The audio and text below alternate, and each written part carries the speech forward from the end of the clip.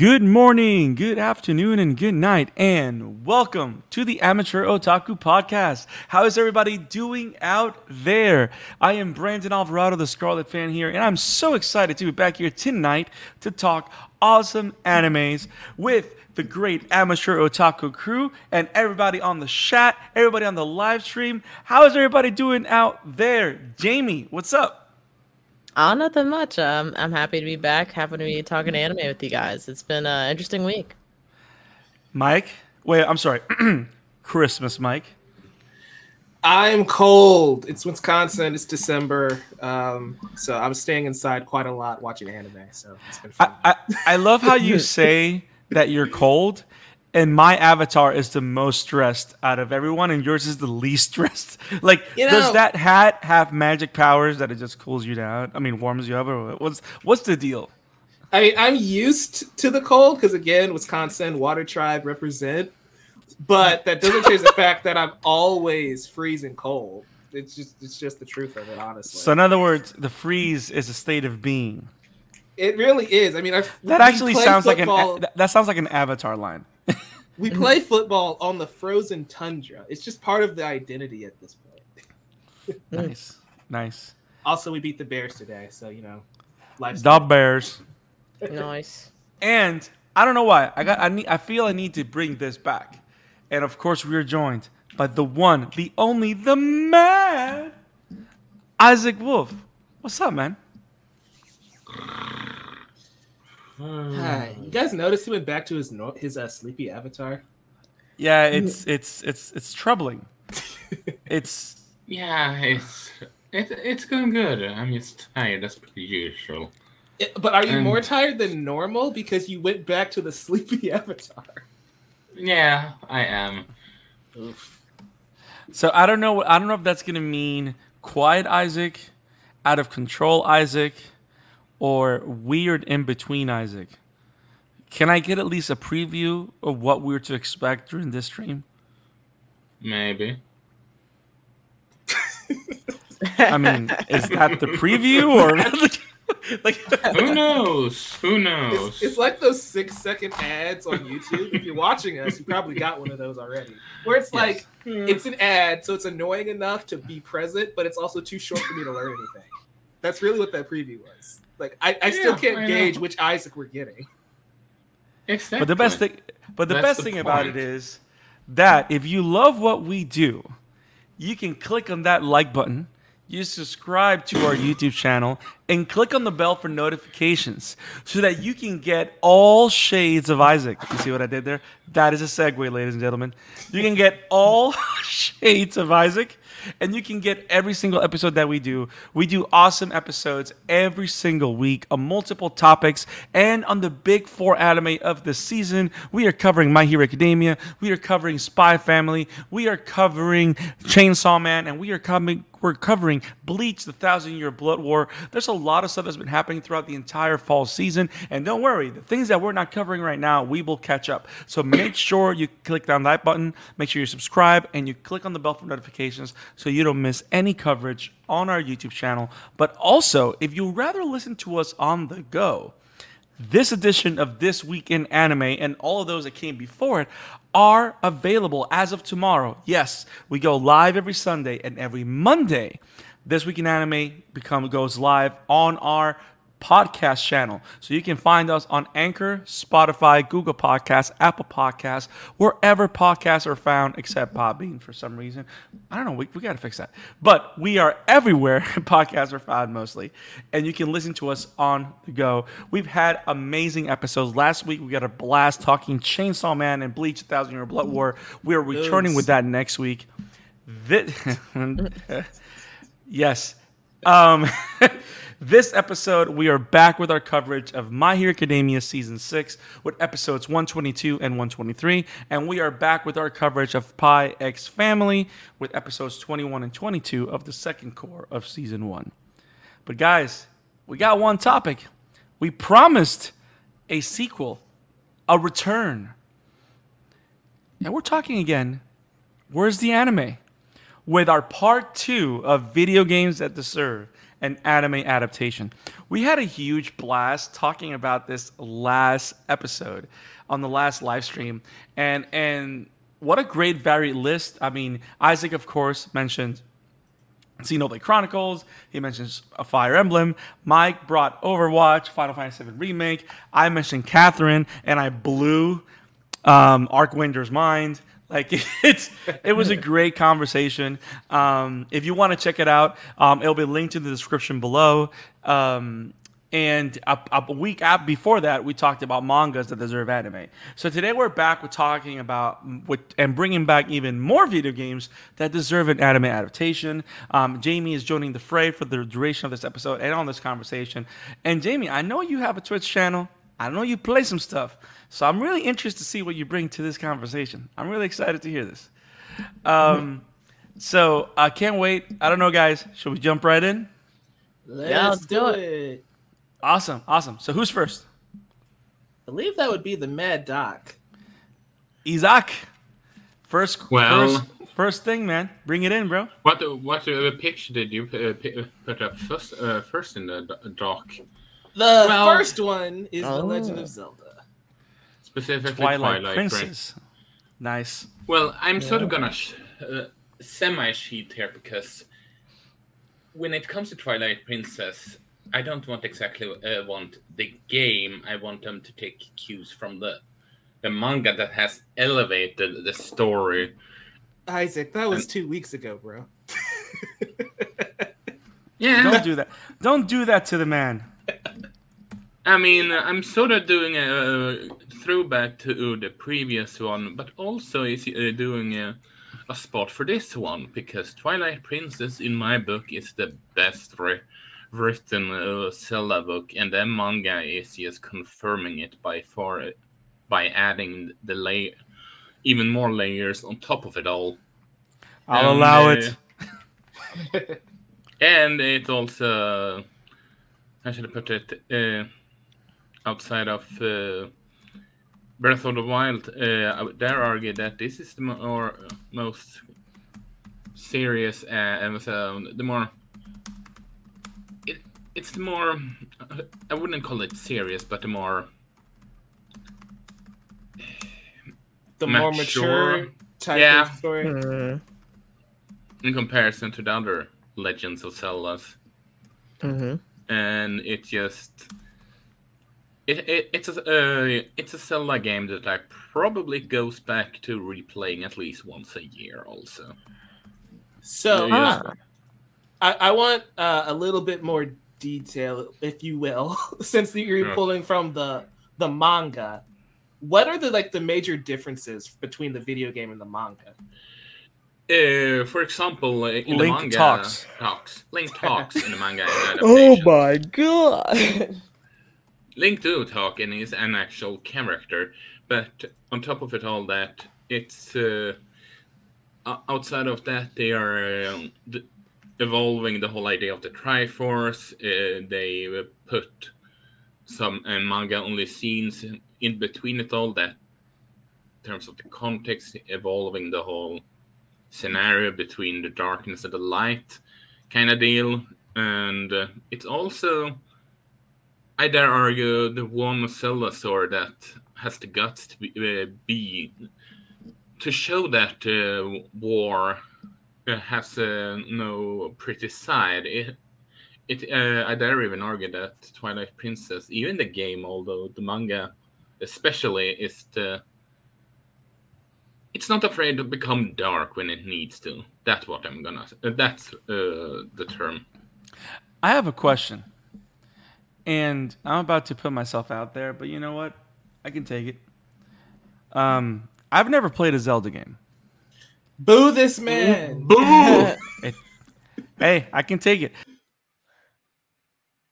So. Wait, he said he could take it, but we lost him. Wow. Okay. I can take it. I was taken down. I'm going to say it again. I've never played a Zelda game.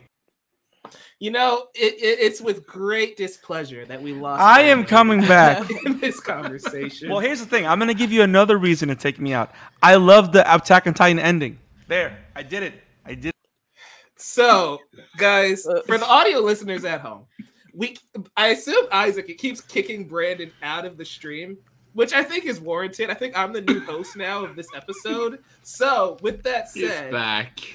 So, but here's the thing, though. I respect Zelda so much as a franchise. That is not that I have not taken the time to dive into lore, dive into storylines and stuff like that. I just never had a console and actually bought a Zelda game to play.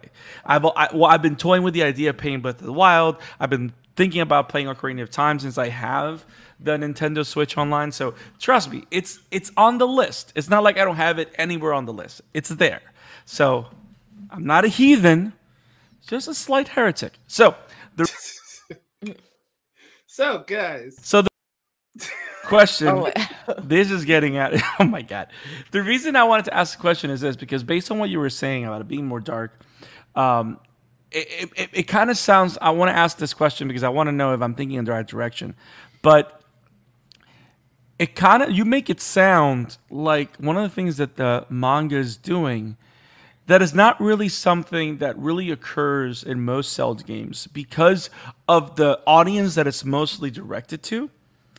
But this feels like the manga is doing a good job in involving the people of this world more, as opposed to just having like standard NPCs. Because most Legend of Zelda games are very one-sided in terms of it is Link traveling through everything, and it's mostly from that perspective more than anything. But it sounds like the manga's making this world feel a lot more lived in. Like you make a home run with that content. Yeah, so see, and I haven't played a game. So, but yeah, like it brings the I don't want to say this loosely, but it brings the Game of Thrones, the Fire Emblem of it all, into the world of Zelda. Which, for example, you can try and say that Hyrule Warriors tries to do that by expanding the cast of characters that you can play and interact with, but it's not the same. Because it's still a limited number of people, as opposed to analyzing and exploring the effects of the constant war between light and darkness, Link and Ganon, and how that's affected Hyrule in a social, political level and all that stuff. Does that make sense? Just to give an example of how the whole art look in that manga. That looks amazing. Yes, it does. Okay, that's baller. I'm in. I'll watch the anime, and at some point, I'll play the game. You better play that game ASAP. Yeah, I would play the game first since the anime is still in the world. Yeah. I love how Isaac's main thread on the show is like, you need to do this ASAP, and then Mike is looking at his 5-year-old list like, right away, Isaac. Yeah, any minute. I'm definitely gonna watch Violet Evergarden sometime in the next. You haven't seen Violet Evergarden? No. You know, Jamie. So there's something about I didn't kick him out. That was deserved. That was deserved. This is awesome. Oh boy, Jamie. Yes. What are your thoughts on video games that should get anime adaptations? What's your first pick? Well, I'm gonna go with my softball, I guess, first, and end it with my heavy hitter. My softball is gonna be the Great Ace Attorney series, which is technically like not that far out of reach, considering the Ace Attorney series already had its own anime. But a lot of people, games. Yeah, a lot of people or should I say games? In the Ace Attorney community agree that the Great Ace Attorney series featuring Naruhodo, which is supposed to be Phoenix's great grandfather, I think. They say that a lot of these stories that Naruhodo is featured in are have so much more depth and are just much more enjoyable than some of the stories told in the original Ace Attorney series. So I would love to see them do an anime adaptation for that. Nice. One of the things that I like about, I've seen trailers for this series. Is this another game you haven't played? Calm down. But I played. But here's the thing, though. I have played Ace Attorney, so I know what it's about. And I've been very tempted to buy this one. The one thing that I like about it, which is one of the reasons why I love Sherlock Holmes, is that this one takes place in a pre-technological world. Mm-hmm. So you have to be a lot more creative when it comes to telling fine detective stories to keep it engaging. So I kind of want to see how that plays out. Yeah, I think it would be even for people that have already seen the stories and stuff, just like being able to relive them and getting like fully animated scenes. Because I think in some instances for the original Ace Attorney series, you kind of have some animated scenes, but for the Great Ace Attorney series, it was pretty much like a labor of love. So there was no way there was going to be fully animated stuff in there. So I would love to see that for the first time. Cool. Dope. Isaac, you said you love these games. So, like, what are your thoughts on this pick? I think it's a brilliant pick, and it just makes me think back about the whole live-action movie for the Ace Attorney games that exist. Yes, there is one, and yes, I've seen it, and it's actually decent for a video game adaptation. And I do believe didn't I even review this game for Ruben? I can't recall. Very you possibly. Did. I edited it. Yeah. You did. Yeah. And I thoroughly enjoyed it. It has the prime example of goofy, enjoyable characters and interesting murder mysteries on top of all that. And you could do well. You can easily do your own stories if you even need filler stories at that, because it just one mystery happen. You need to solve this. Rinse and repeat. It's just like the formula writes itself kind of deal. Yeah. I mean, if Detective Conan has been going on for who knows how many years at this point, like there's definitely space for Great Ace Attorney. People complain that the One Piece never ends. No, look, if Doraemon is still going on, like anything can go on forever. I think it's interesting that you mentioned like creating anime only stories, right? We're not going to necessarily say filler. It's just like anime only content. I think is a nicer term. A show that we're going to talk about a little bit later is Spy Family, right? They've done that a lot this back half of season 1. We have some episodes that I got thoughts. Yeah, that don't connect to the manga that Isaac has shared with us. But they're they're not bad. And it's just like, more adventures with these characters.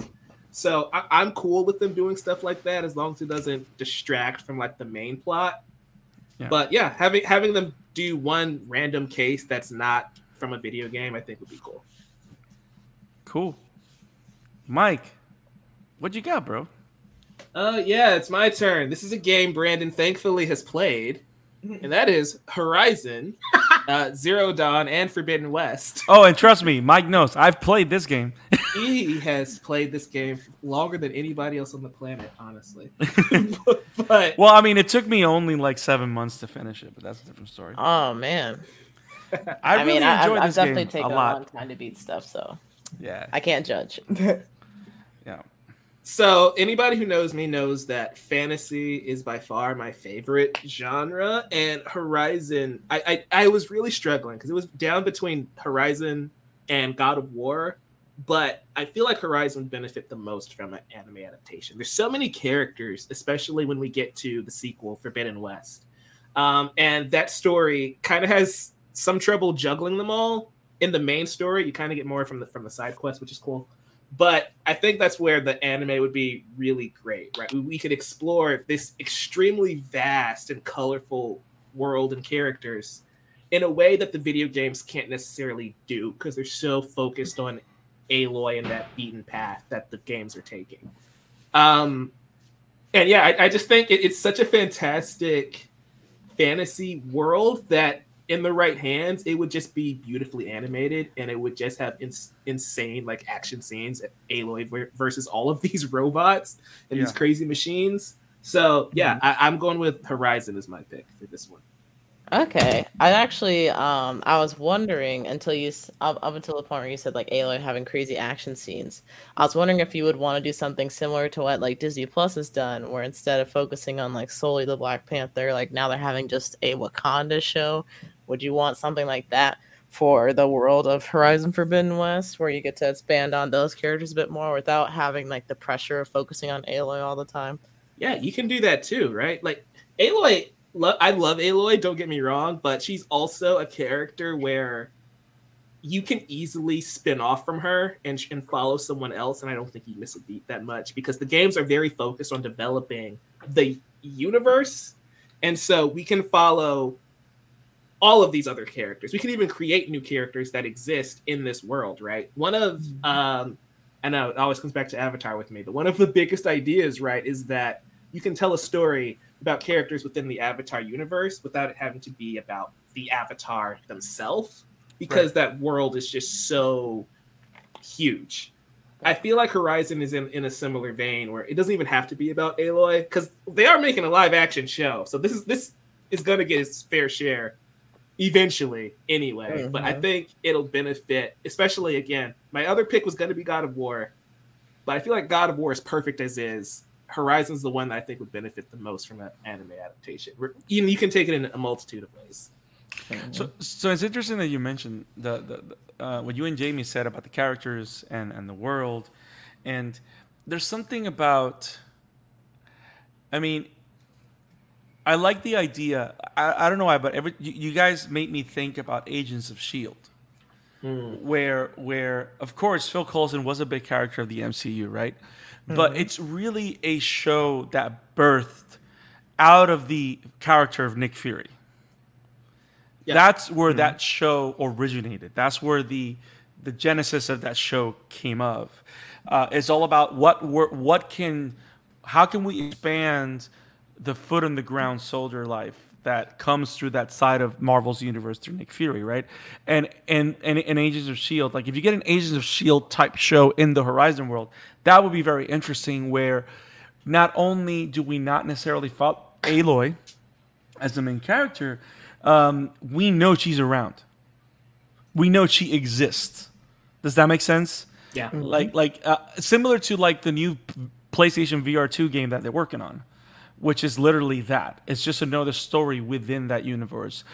You can even do an anthology. Like personally, I personally am I'm torn because I think that the most faithful way of doing Horizon in an alternative media is live action, in my opinion. Because there's something about watching the machines in animation that I think it will make them lose a lot of their luster and appeal. That's my personal opinion. But if we do like live action, if we do anime films a la Animatrix in the Horizon world, I would find that fascinating. And like I think it's fascinating that you mentioned that, considering your love for the Gundam genre.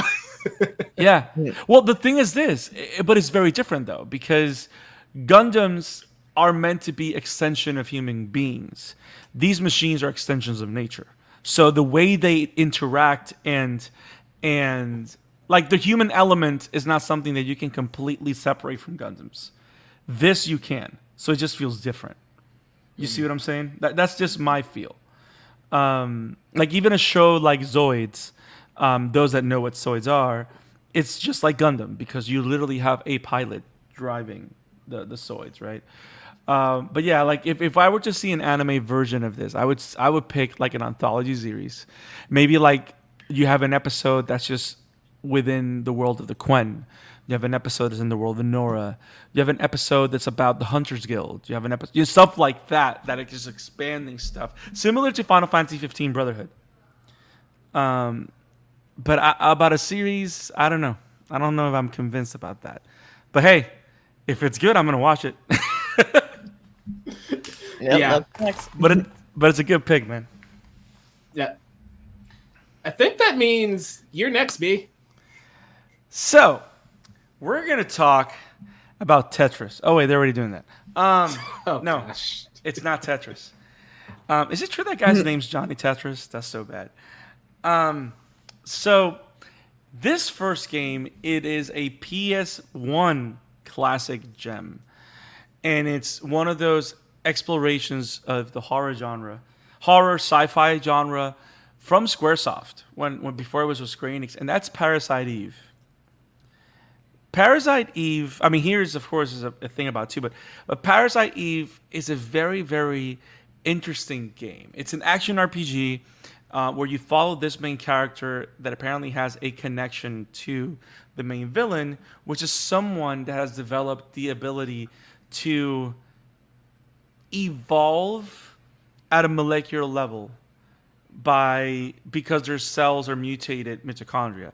And it's like it mixes a lot of it's weird it's like fringe science, and like they have abilities, they have powers and stuff like that, and you can definitely it's like an X-Men kind of thing, but only very few people have it. But I don't know, the way the character models are, they're very modern Final Fantasy.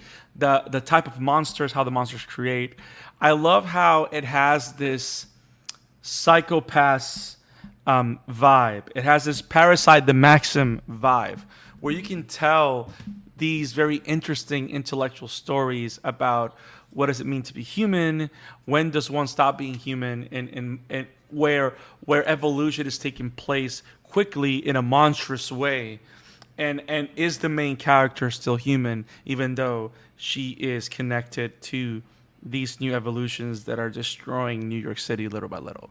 So I think it has a lot of potential.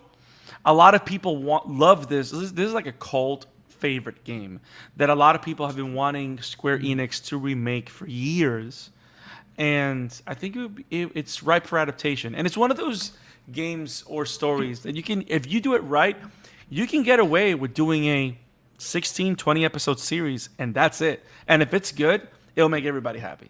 So I pick Parasite Eve, horror sci-fi genre, cool action, and very interesting cast. Has anyone here played that game besides Brandon? I haven't, but I've heard so much about it and how the fans are really like begging Square Enix to return to the series and either do another iteration or a remake or whatever it is. Like they want it bad.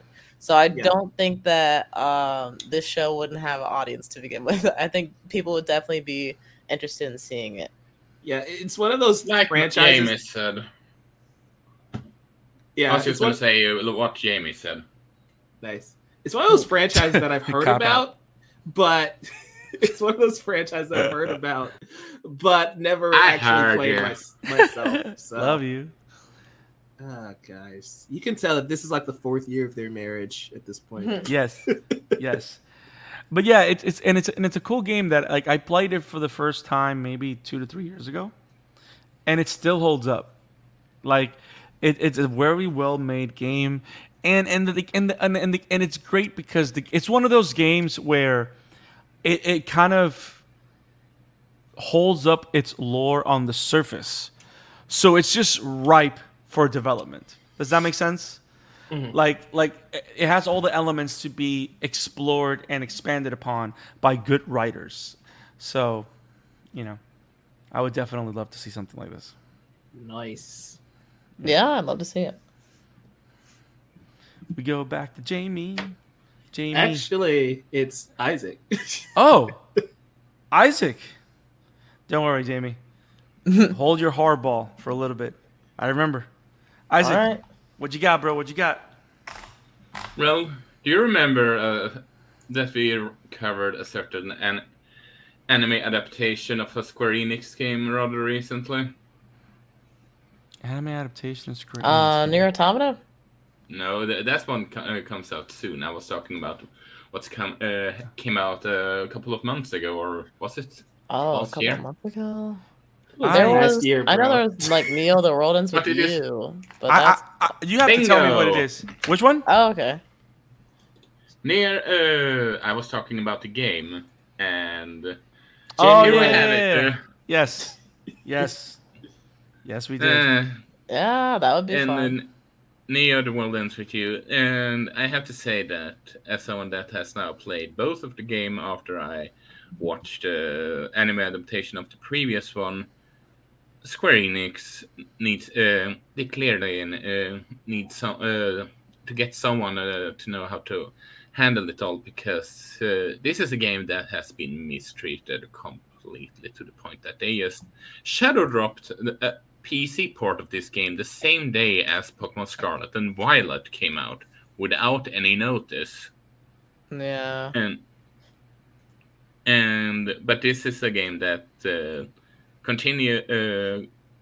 is about an entirely new cast that gets involved in the game, so to speak. The world ends with you have, and they need to follow along and tries to, well, like the previous one, survive the game while a lot more problems occurs than the previous one had. And if you thought the soundtrack for the first game and the anime show was good, this show would just just knock it out of the par even more. And it's sort of like we need some stylistic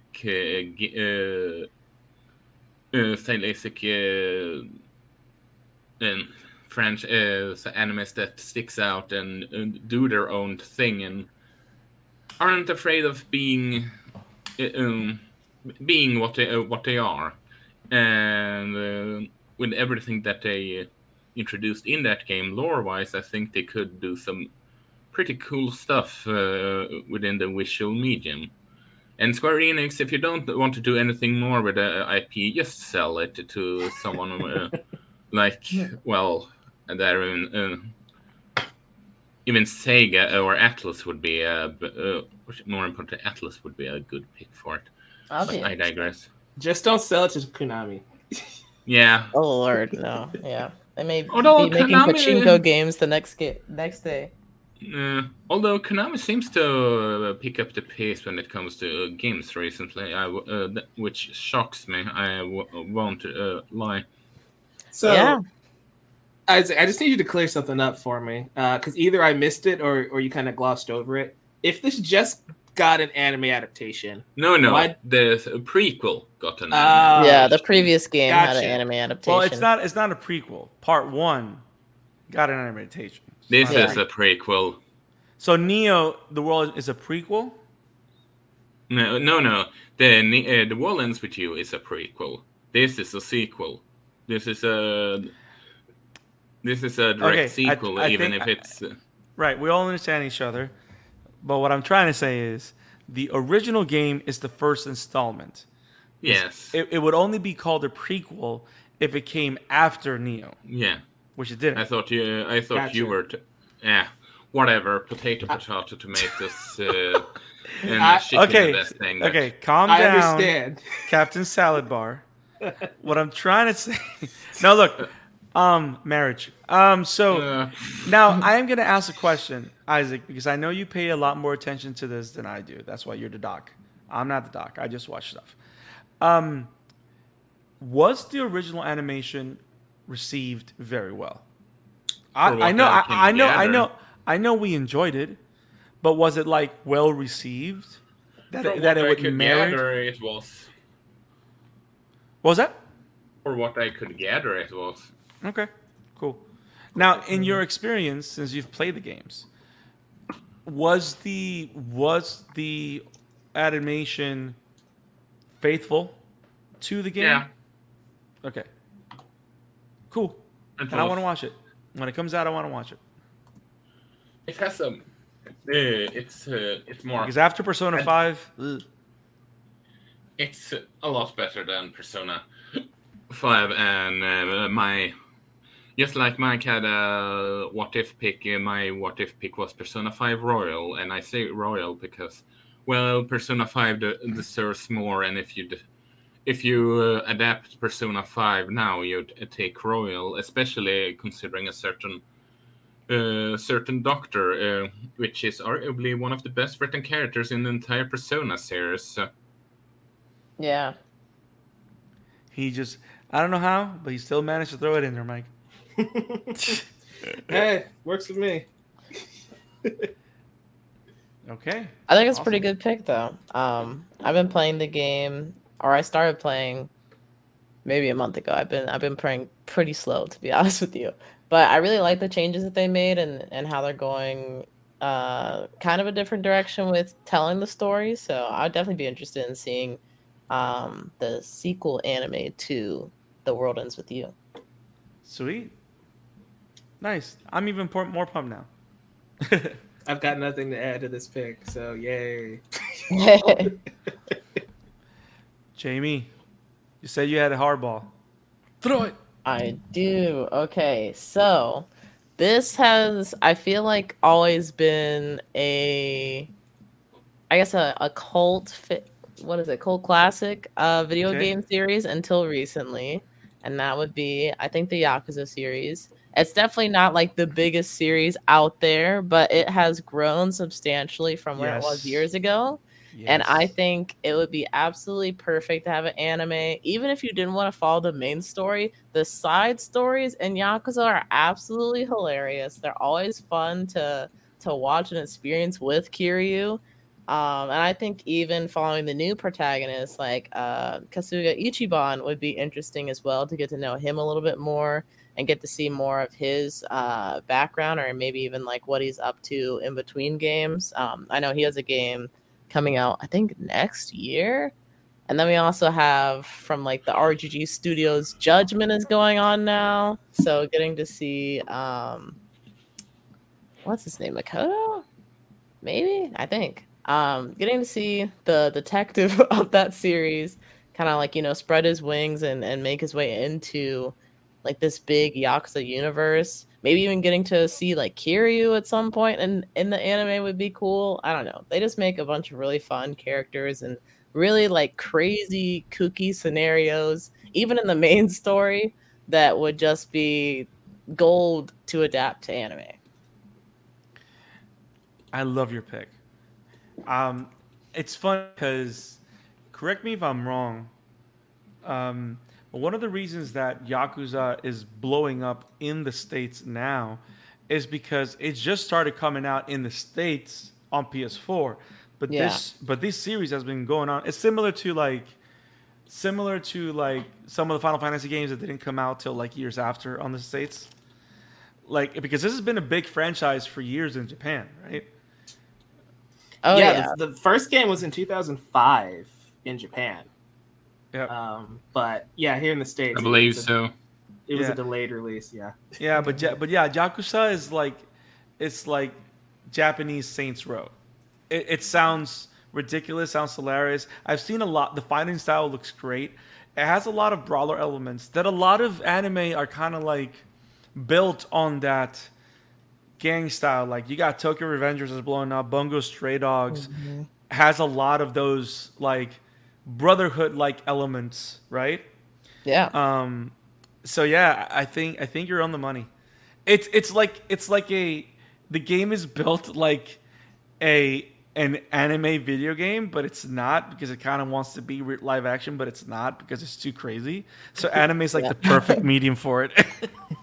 Yeah, it's oh my gosh. I would do a lot of things to get to see this become a real anime. Just if not for anything else, just so that way other people can experience Yakuza and finally see like what all the craziness is about.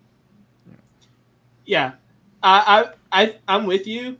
Part of me wants to see this in live action though, and like make it like a Rush Hour type of series. That would be interesting too. That would be interesting too. It like Horizon is one of those where I would accept it in both. So I can't complain, regardless of how they want to adapt it. But this is one of the ones where it's like, yeah, I kind of want to see how this works in live action too. Give me both.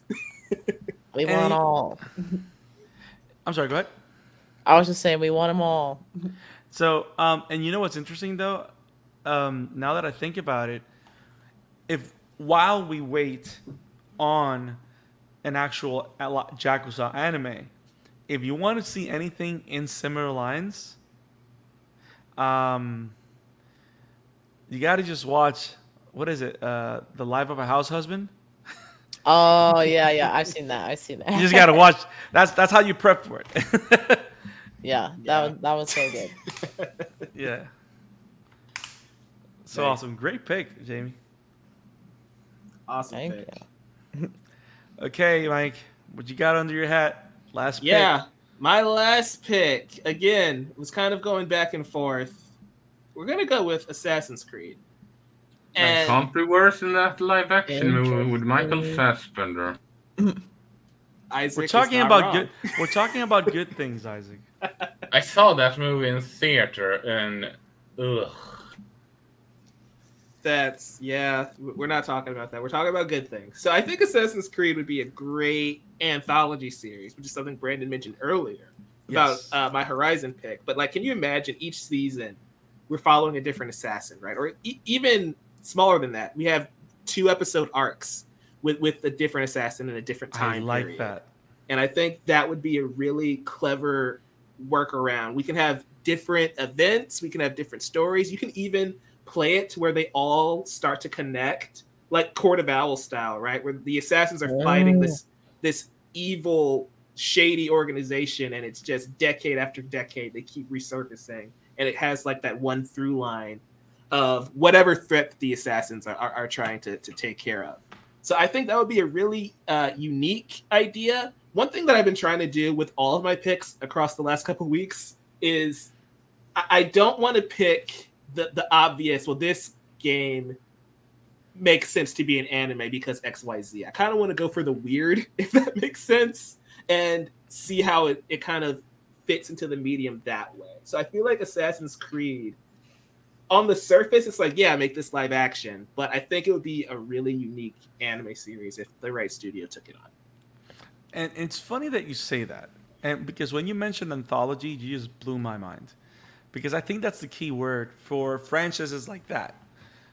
Because if you think about it, the anthology aspect of it has already been done to great success. Right. Marvel's What If. Mm-hmm.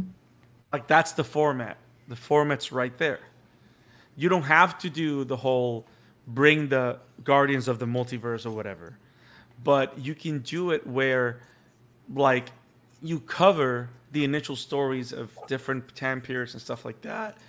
Or you cover one season, you focus on one character. And also, it doesn't have to be an anime, and I'm going to be very, very specific with what I'm saying. Because we accept all types of animation as anime, especially if we see the inspiration of it. I'm looking at you, Avatar. And it's funny because someone asked me, like, is Avatar anime? And I'm like, I mean, what I can say is this. The inspirations of the medium are there, and they're so clear then that if I don't consider it an anime or connect it to it, I'm doing a disservice to the genre and to the animation. So it's like, you know what I mean? Like, you can't really separate one thing from the other, because even in the storytelling, you cannot say that these people were not inspired by those works of art. It's not like Inception, where Inception is 100% a Western film, and even though we all know it was inspired by an anime, so Yeah. it's not the same thing. But like Assassin's Creed also will work like if Powerhouse does it. You know what I mean? Yep. Because the type of action that it calls for, it doesn't call for the type of action that we would see in My Hero or the type of action that we would see in Naruto. It calls for the type of action that we see in Castlevania. It will call for that type of very realistic yet magical kind of action that you would see. And I don't know, I think it would be awesome. You can even throw it to Studio Wit, right? And like how they animate Levi and Mikasa and Attack on Titan. And do it that way. Yes. Like, not necessarily the Eren style Titan Yes. fights, but yeah. Yes. Yes. Let me ask you this.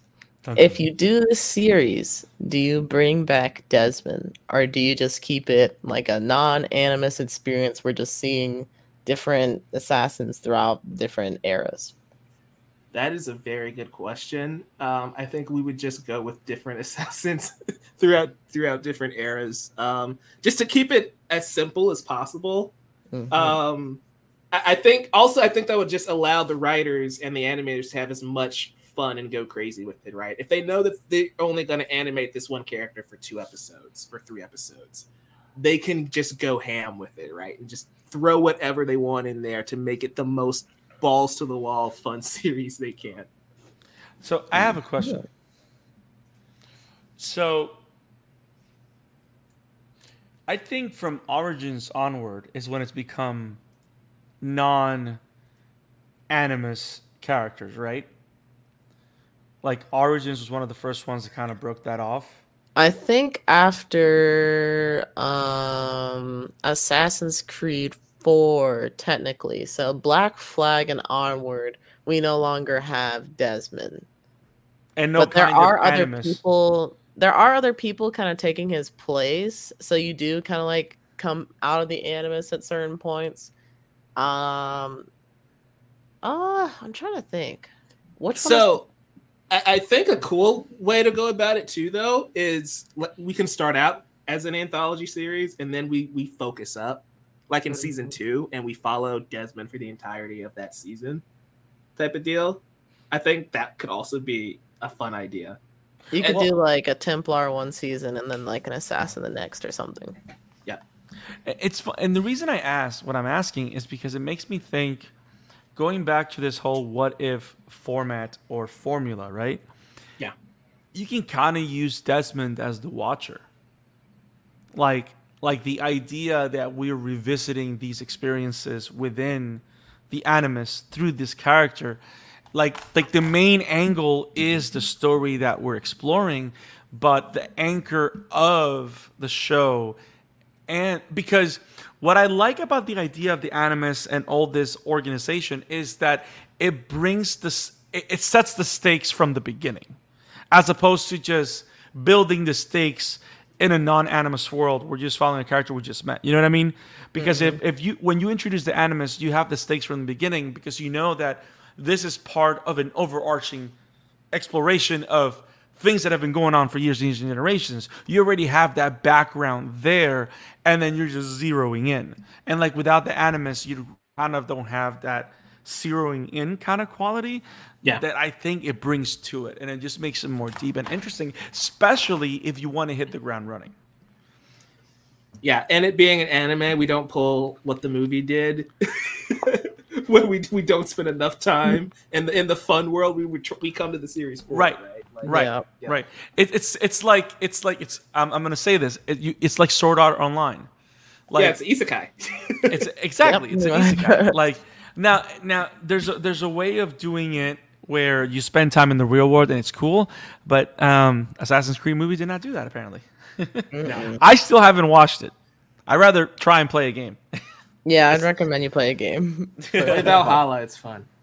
I actually own it. I bought it with my PS5. I haven't touched it. Yeah, it's fun. You'd like it. Yeah. Oh, wait. It's Moa's turn?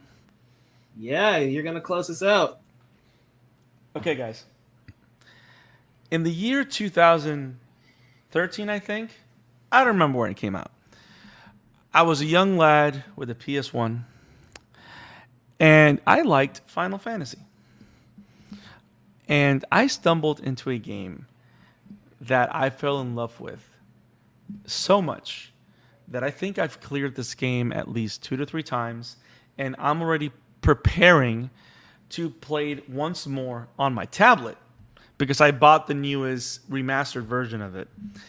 And I think it's one of the most unique Final Fantasy experience ever created. And I think it's one of the most rich lore worlds that is just seeming with possibilities in the animated format. And no, I'm not talking Final Fantasy VII.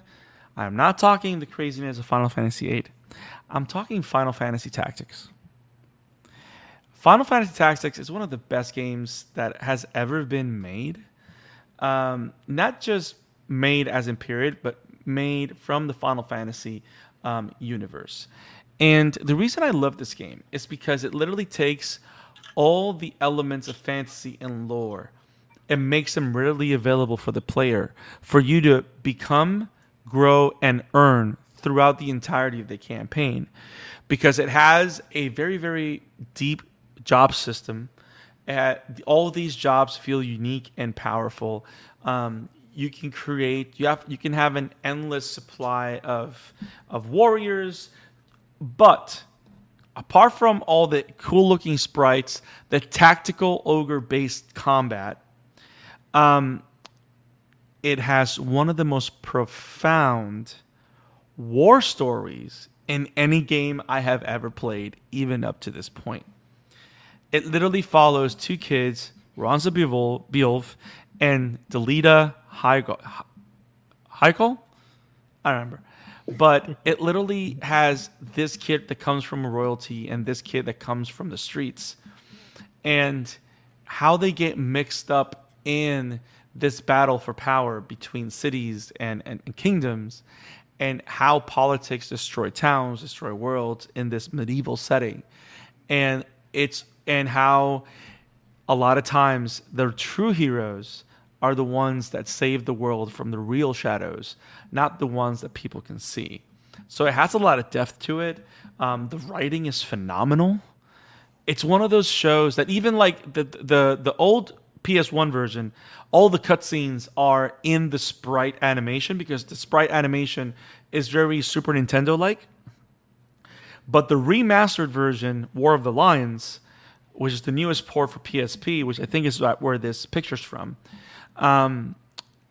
actually has animated cutscenes in an anime style, which you can just expand upon for the anime. Mm-hmm. But there's just so much great story, so much great characters, so many betrayals, surprising deaths, and you can organically create new characters to explore the different jobs that you have. Like, I think this game has a total of 26 job types that you can have. And you can combine abilities from different job types, and there's ways of you organically bringing that into the story by creating characters that embody those ideas. And I don't know, it has so much potential, and I just love this game so much, and I would love to see it in an anime form. And the funny thing is, no other Final Fantasy Tactics game, because I think as of right now, there's a total, I think, of 4 different Final Fantasy Tactics. None of them have come close to the original in its storytelling. So, I gotta say this one. Nice. So I'm a novice, a noob to the Final Fantasy universe. My first game was Final Fantasy VII Remake, and I only bought it because we were in a pandemic and I had nothing to do. So I'm like, let me try this game out, and loved it. So yeah. What makes Tactics your go-to? Because you said not some of these other ones. Is the storytelling really that much better than the? Well, I'm gonna tell you right now. It's the storytelling of it. I mean, it's not as raw and adult as, but it can get as integrated as Game of Thrones. Gotcha. Like it's like the storytelling is on point. Like, it's great. Like, it's really awesome to hear from a PS1 era too, because when people think of that era, they think of like Crash Bandicoot, right? So the fact that you had something that dense and heavy. Yeah, pretty cool. and there's a lot of time that you spend in just cutscenes about people talking about their plans, and not even playable characters. Like, there's a lot of cutscenes that occur with villains talking amongst themselves, and or like setting stuff up in the background. Like, you actually spend a lot of time with characters also that you don't play as, just because they're finding ways to tell the story.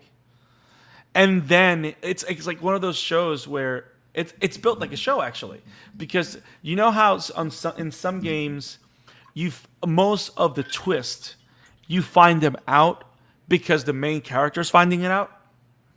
Mm-hmm. Tactics doesn't do that. You literally know a lot of the things in the background because you are behind the scenes with the villains, and then it becomes an interesting interaction once you find out because the characters are finding out. So, and the battles are great, and the battle system is actually very, very great. Like, it's literally tactics, so it's like you moving them in squares and stuff like that. But the sprites are great, the animations are great. Like, this is a game that does not need to be remade at all. You can enjoy it just like it is. And I'm only going to play it again on my tablet because I don't want to buy it again on PlayStation, because it's one of those things that is very annoying, that they made a PSP port, but they never made a console port. So you can only buy like the remastered version in a tablet, or if you have a PlayStation Portable. So I just bought it on my tablet. But That's dumb because they don't even support their portables, so they might as well have gotten into console. Correct. But yeah, it's been great. I think War of the Lions is available on Switch, so I might just have to buy it there. But yeah, the game is it's great. It's just great. And again, it has a lot of like it's one of those things where all the story is there. You just have to find a way to translate the battle system possibilities into the animation. So like the skill set for the animators and the showrunner is not going to be finding a way to tell the story. It's finding a way to translate the world because everything else is there.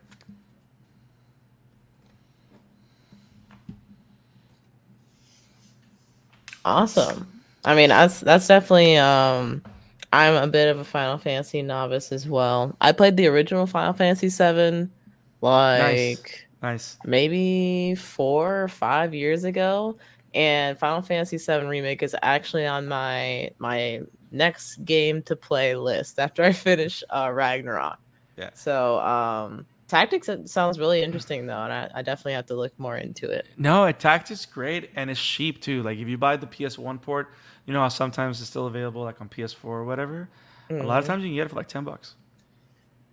Okay. I'm going to see if it's added to PS Plus now. No, it's great. Final Fantasy Tactics is great. If you're looking for another Final Fantasy that's good, before you jump into anything else.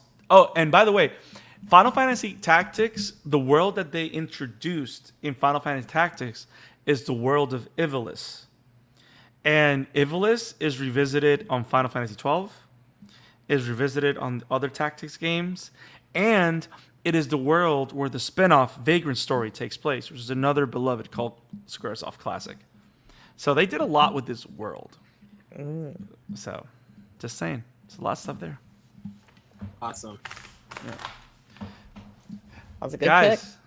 Thank you. Guys, we've talked video games that deserve anime. You guys listening out there, what are your top picks? We want to know. You put it in the comments below. We'll give you a shout out on the show. Let us know what are your top video games that deserve or should have an anime adaptation. We want to know.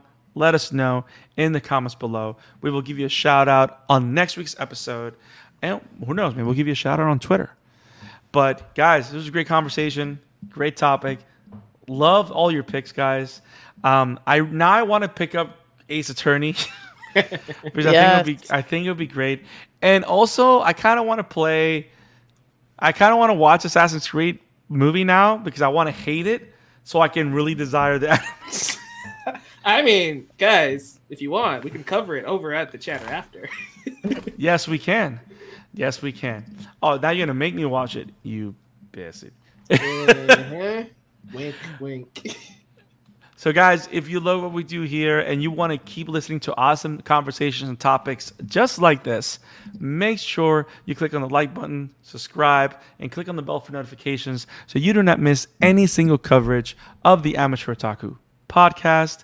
We're going to take a very short 6-second break and jump in to the next topic. We're talking MHA. We're so excited to go beyond Plus Ultra. We will see you guys next time. If you have not gotten caught up with My Hero, there's a time to step out. And if you've watched Spy Family, come back after. But now, we'll see you soon. Have it awesome, guys. Peace. Peace. See ya.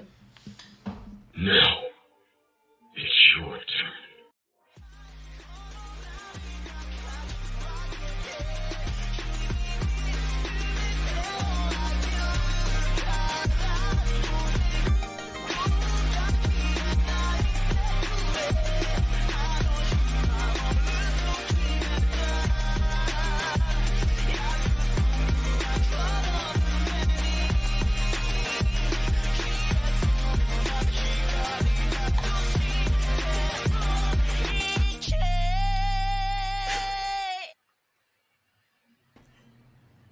Fear not, citizens. Hope has arrived because the Amateur Otaku is here talking My Hero Academia.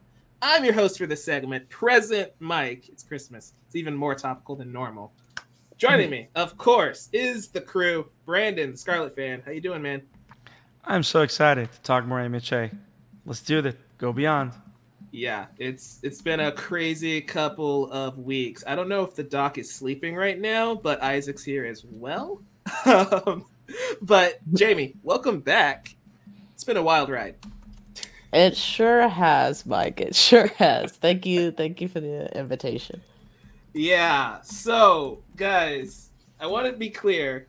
Jamie is the only anime only for this segment. And Interesting. Really? Really, I want to know your thoughts because we left on the cliffhanger a couple weeks ago. You were distraught with our guy Eraserhead. What are your thoughts on this opening of episode 122, Katsuki Bakugo Rising? Well, I'm like, he's got to have some thick pants. There's got to be some way he saves his quirk. And it was not the thick pants. It was just remove that section entirely. So, I'm glad Eraserhead is at least kept his quirk. That was a moment of somewhat relief, I guess. Now he's missing a leg, but he's still got his quirk. So I was somewhat relieved. Yeah, it was a tough thing to watch. It was such a split second decision by him too, right? Like I'm really impressed that he was able to get that strong of a reaction, and seeing the flashbacks to little Eri hits you right in the feels. Brandon, you missed 2 weeks ago now, MHA. What are your thoughts on how we've gotten up to this point in the war? I mean, one of the things that I like, correct me if I'm wrong, I don't think the manga did it quite the same. Was the manga skipping between stories throughout, or did we get one whole story first and then the other one? Yeah, the manga. I mean, we didn't get like a whole story. So like we actually in these last 2 episodes, we adapted 4 chapters for episode 122, and those are actually adapted 100% just about.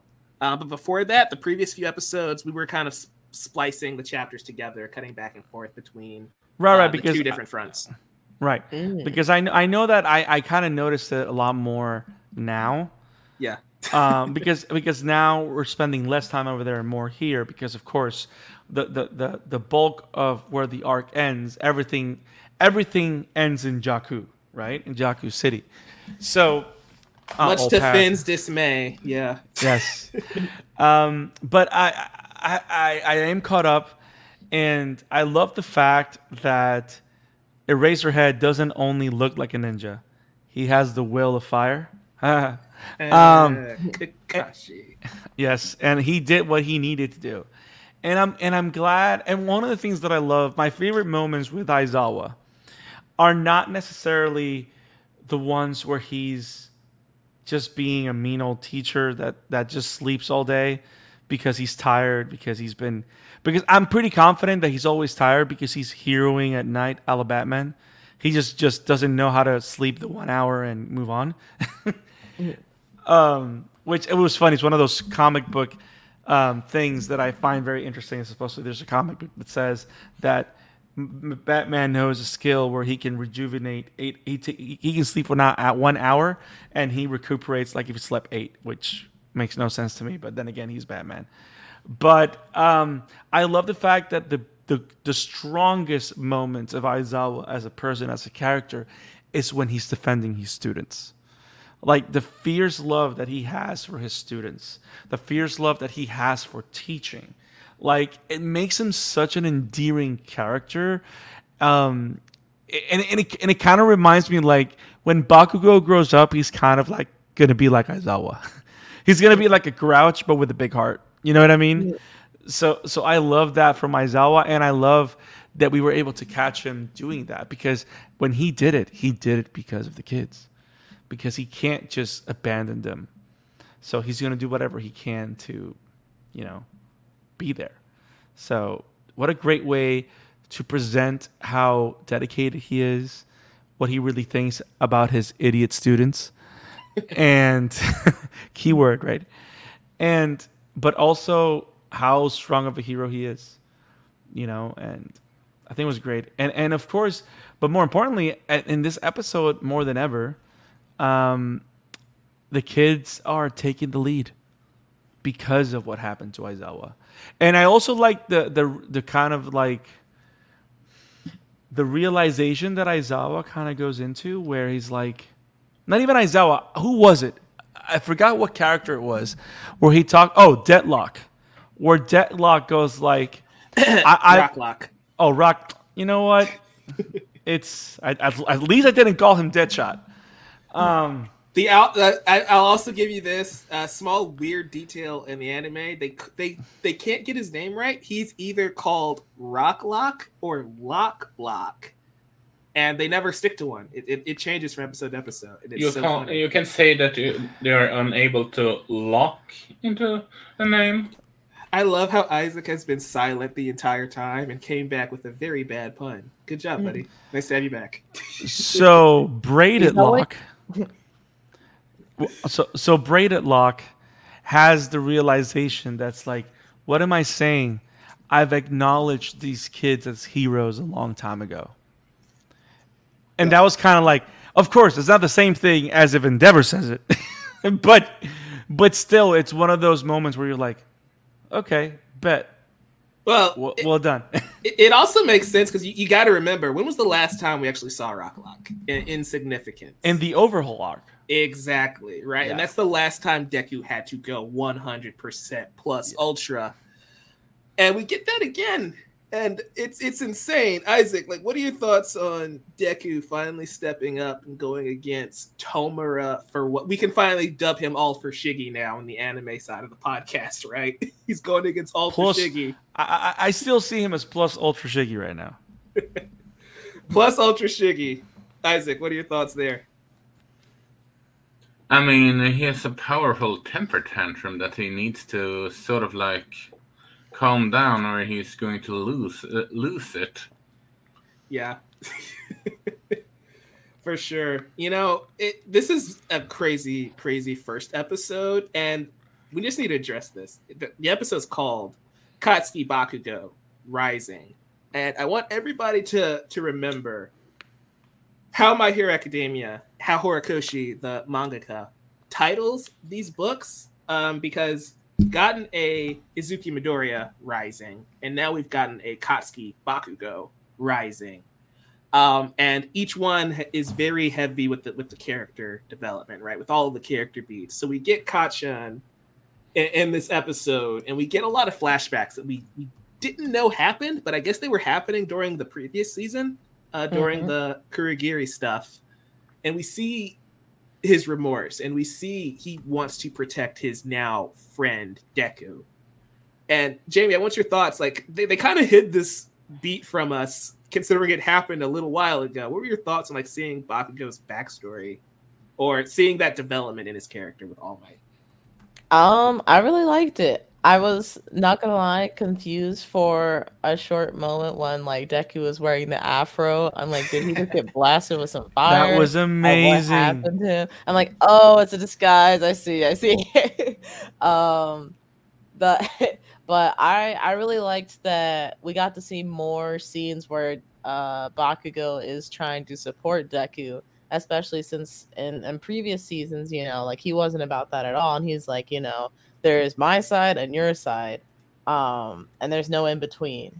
And so to see that he's like working with All Might to not only, I guess, like calm the troubles that he might have given himself through like his treatment of Deku in the past, but to also see that I think it's making him yep, there it is. I love how this is a tweet from me, guys, from September 2020. Deku has an afro now. I repeat, Izuku has an afro now. Oh my gosh, wow. We call him Motown Izuku. That's pretty good. Two years ago. Finally got that in the anime. Love it. Wow. Okay, interesting. But what was I gonna say? Oh yeah, I like Bakugo's character development and seeing him become not necessarily kinder, but he's showing more and more that he cares and that he is striving to be like the best hero that he can be, regardless of the possible consequences that he faces, which we see at the end of this episode. Yeah. Not just that. I like the moment, the character beats of him saying Deku will protect everyone, even at the cost of his own well-being, right? And I love we get to the next episode and he's like, don't try and do this alone. But that's just jumping up a little too far ahead. Brandon, I'm tossing it back to you. What are your thoughts on Katsuki Bakugo Rising? It's what I think what I love the most about this chapter, apart from the fact that we have a quiet moment with Katsuki Bakugo, and I think those are my favorite moments with him, because he's a different person with everybody else. He's somewhat of a different person with Izuku.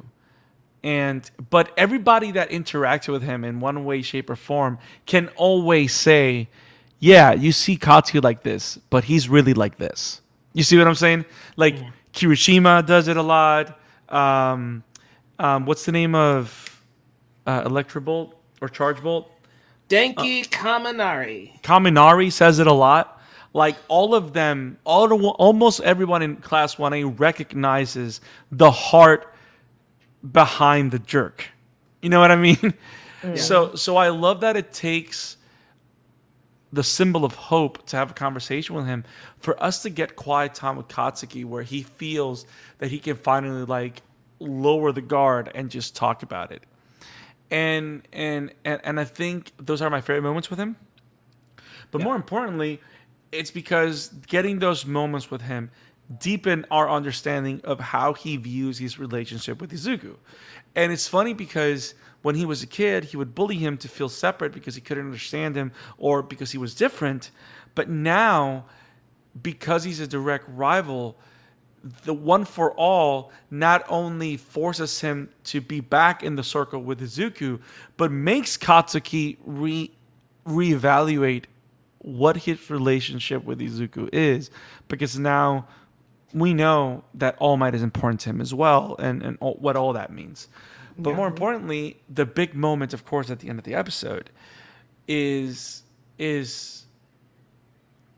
us as a viewer finding out that no matter how different they are, Izuku and Kachan have the same hero heart. And the way we see that is because, I don't know why, but at that moment, my body just moved. Which is a beautiful imagery, because it's the same thing that happened with Izuku in episode 1.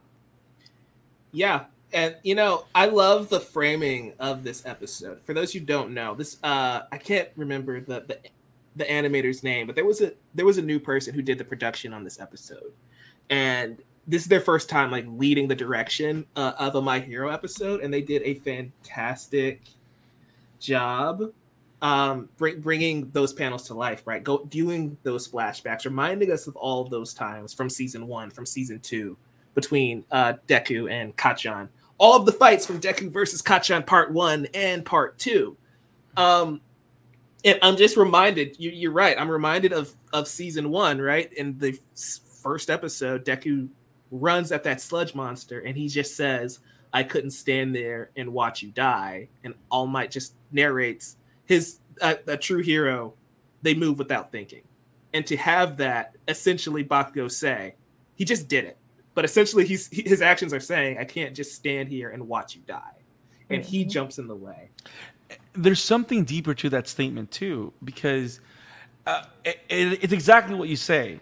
But if we go back to how All Might say it, he says it very particular. He literally says that every great hero has a story, has a moment where they can say that their body just moved. Like, he makes it a point to say that all of us as heroes, especially the biggest heroes, have a moment of something inside of them sparking up to life and just running towards saving someone. And and just like when, for example, which is why when I still watch the first two episodes, I've said it this a million times in the pod, I'm not gonna never get tired of saying it, which is one of the reasons why every time I watch the first two episodes of My Hero, I still cry like a little bitch because it's beautiful and it's emotional and it's amazing, and like watching this moment occur again, but Katsuki getting that moment, it's like a type of graduation in like in My Hero's hero lore. Does that make sense? Yeah.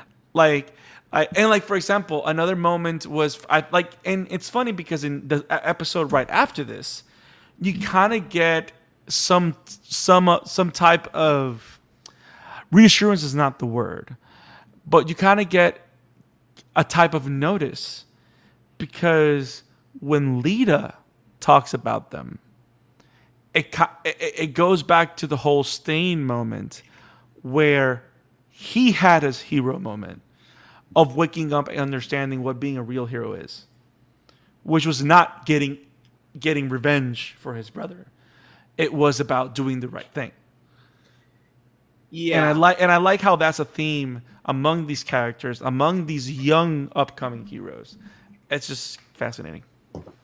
So, Jamie, we're lucky that we do these every other week, right? We're doing double drops because I don't know what your mindset would have been if we just reviewed this episode by itself, starting with what we did with Eraserhead and then ending with what happens with Bakugo. But like, take us through your thought process of what was going on with Bakugo's character as we get to the end of this episode.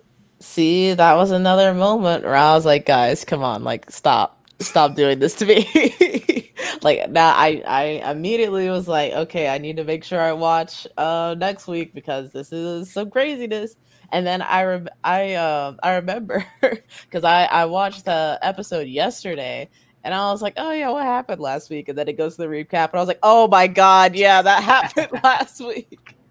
So that was another, like, there was just so much to unpack. Not only Bakugo getting like wounded, we don't know if it's morally wounded or not quite yet, but also the fact that like Deku's put into this situation where, you know, he's potentially in peril, and like you're thinking because Endeavor goes in and like just burns the crap out of Shigaraki, and you're like, okay, like, you know, we'll at least get a brief moment of pause, and he just immediately attacks Deku right after that, and I'm like, oh, so it was just very emotional ending there with just a roller coaster of emotions at that. Yeah, I don't know how I would have felt if we had just talked about that episode alone. Yeah, that would have been bad.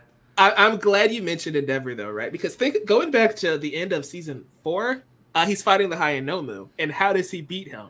With a plus ultra prominence burn. And it's one of the most hyped fights in the entire series up to that point. Mm-hmm. And he does it again here, and it's animated the same way. It's gorgeous. And it does really nothing because he just gets right back up, and it's insane. Yep. And that's showing power scaling, like showing how much further Shigaraki is than anything we've seen before. I love the power scaling. And I love that you mentioned that, because now I can go on the other side, because what makes the great job this director did also, and also this particular take on the story, is that it not only just does the power scaling and all that, also it also refocuses the story, right? Because by this point in the fight, we know that Endeavor cannot be the one to put the final punch in. You know what I mean? Like this fight is built because it's between Deku and Shiggy. It's the first delivery on the promise of the end of season 3, where All Might put his hand out and said, "Is your turn." That's in the intro of this show. Yes, it is. So I love the structuring and the layer work on all those things, because like you said, if it would have changed the tone of the conversation completely if he was defeated by Endeavor the same way he defeated Inomu. And that's kind of and that not happening, it also highlights the fact this ain't that Nomu. That's one. And two, the only person that's supposed to take him down is Deku. That's the person. Deku and his amazing friends. Can you imagine having that spinoff? Deku and his amazing friends. Is that not just this show? Or should we say Deku and his amazing visages? Oh yeah, that's gonna take us into the next topic. I want to stick here right quick though, because I love the use of flashbacks, and we get the clip, right? Deku being useless, and then we have the scene of Deku means you can do it, which is something Uraraka says in like episode 4, and to see that come back over 100 episodes later, I just love, and that takes us into episode 123, The Ones Within Us. And What's oh boy. No. we will ad-lib tank the entire show if we don't stop. What needs to happen? Backtracking, we did the thing like we did when Twice was killed, where we put Bakugo in the credits. We changed the credits again. Brandon, you probably missed it because you don't watch the credits every episode. Damn it. But they changed it again, and it's like every time a character dies, they've been changing the credits. And so it's like, why would you do that to Bakugo? Nobody wants to see that. That's not fair. That's I know. It made me think of the rumors from like a long time ago where people were saying, "Oh, Bakugo's dying," and I'm like, "This must be what they're talking about. Please don't let it be true." Oh, to quote Isaac, laughs in manga. Oh man, but yeah. So The Ones Within Us. This is a doozy, and Brandon, I just want you to take it away. I know this is probably the freshest in your mind because I think you just watched this episode not too long ago. Yes, I did. What are your thoughts on this insane Vestige World battle? I love it. And I love because it shows us the real enemy, but also it shows us the history behind the battle that Deku is now intertwined with. Because, okay, let me put it this way. So for the longest time, we see a hero society, right, that is victorious thanks to the symbol of hope, which is All Might, right? But then the symbol of hope is taken down because he gives up his ability to be a hero by defeating the ultimate symbol of fear. And the idea that the whole point of the show is that this kid has become the inheritor of the responsibility of being the new symbol of hope. Right? Yeah. So I love how this particular episode, this particular confrontation puts the two sides, the two defining sides of this show, of this war, against each other, face to face for the first time. And I love that it goes all the way back to the first user of One for All and All for One. So I love all the layers. I love how much lore drop we got. Yeah. And I kind of low-key figured something out that I didn't know. And I might be confused because I'm simply an idiot. Or I just didn't pay attention to this much till I watched it again. But I was always under the impression that One for All's little brother was quirkless and was given the ability to pass quirks onto others. But that's not the case. He always had a quirk to pass power onto others. The quirk that was given to him was the stockpile quirk. Yes. So that kind of blew my mind because it literally presents All for One literally as the ultimate evil that wants everything for himself, and One for All as the ultimate being of light that just wants to share with the world. So I don't know. I love that. That's great. Welcome, Broken Studio. Thanks for joining us. We're talking. Hello. Welcome. Yeah, I'm glad you I'm surprised that you didn't pick up on that because All Might mentions that in like season 2, I believe. It may have just slipped your mind. It's been a minute. Yeah, the first user's quirk was useless, and All for One thought he was quirkless. That's the thing. When you have the power to pass on quirks, but you have no base, it seems like you're quirkless. And All for One, being the a-hole that he is, decides to give his brother a useless quirk and say, here, you have the power to stockpile powers. Which you can also think that All for One was probably just going to use him as like a refrigerator, for example. Like he would. That's literally what he was using him for. That's what he was. Yeah. Dump quirks inside and then pull them out when necessary. But it also like he created his own problem, right? By creating this power of one for all. It's the one thing that can stop him now because the power, these heroes, the heart that these heroes have has just been passed on from generation to generation. Yeah. And we get it to Nana Shimura, who up until this point has probably been the only one to give All for One any sort of trouble. Like probably came the closest until All Might came along and actually took him down. So I thought it was really fascinating that we start with Nana Shimura, not the 7th user, and the first user in this vestige space. But before we get there, we got to rewind a bit because that takes place a few minutes later. Deku's fighting Tomura, and he gets grabbed because Aizawa is now down. We don't know how severe it is. A lot happens in these episodes. Like Shoto shows up, and now Ida's on his way, and it's like, oh my god, what is happening? Jamie, I'm going to toss it over to you, and then we're going to toss it over to you, Isaac, because I know you haven't said anything in a minute. Jamie, what were your thoughts when he started taking the quirk?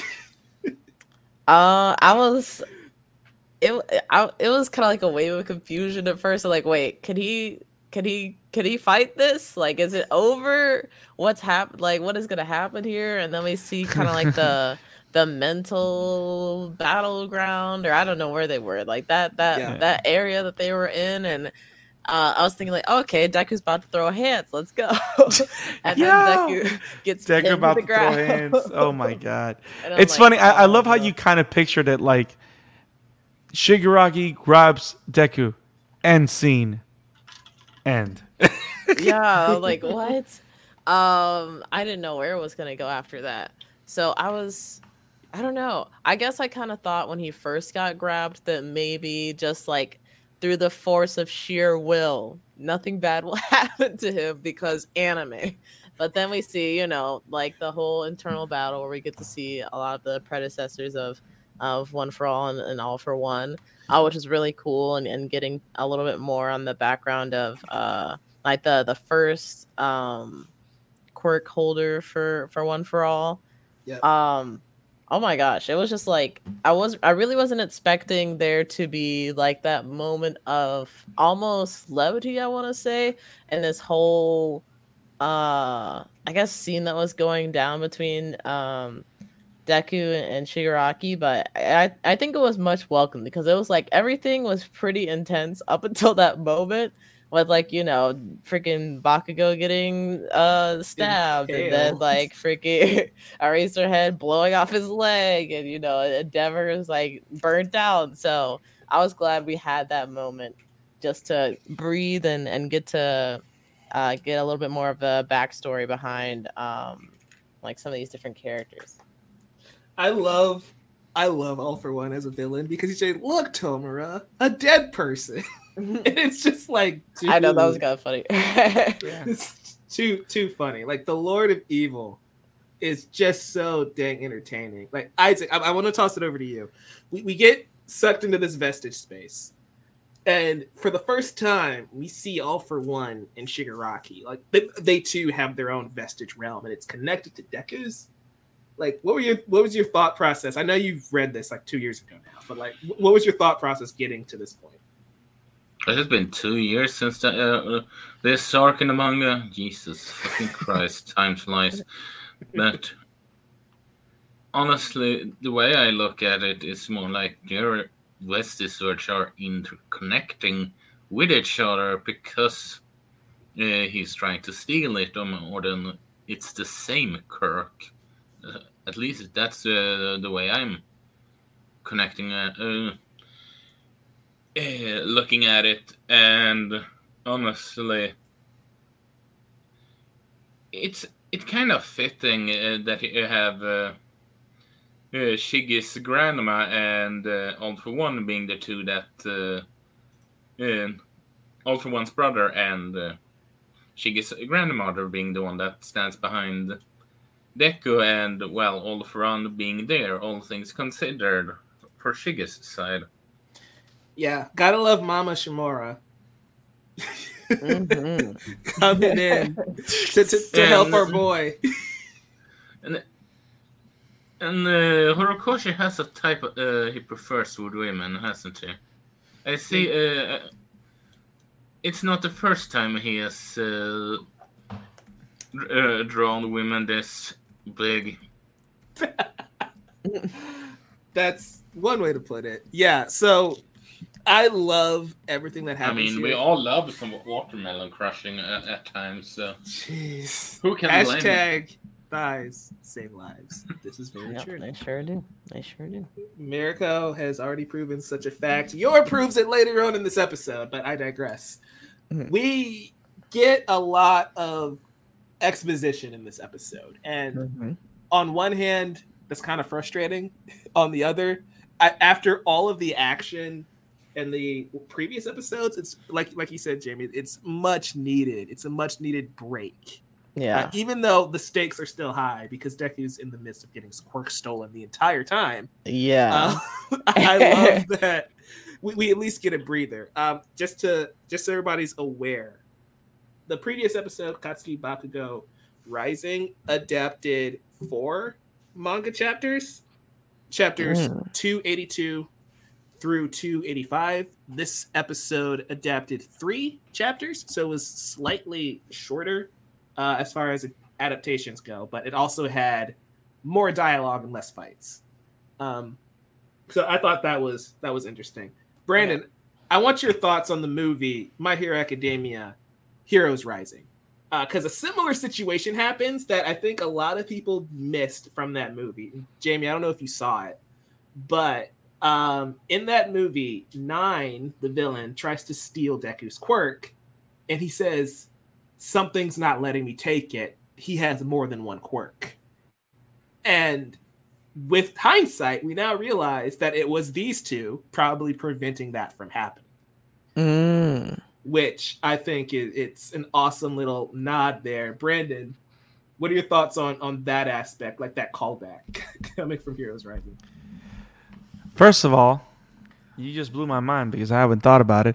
I remember I remember thinking about that the first time, like, what? Too big? Too many? What? Like, I remember, and I think I already knew that he had more than one quirk at that point. But I remember when it happened in Heroes Rising, I think I wasn't the only one, like you mentioned, that was like, wait, what? Like, it was awesome. It was great. And also I like the idea of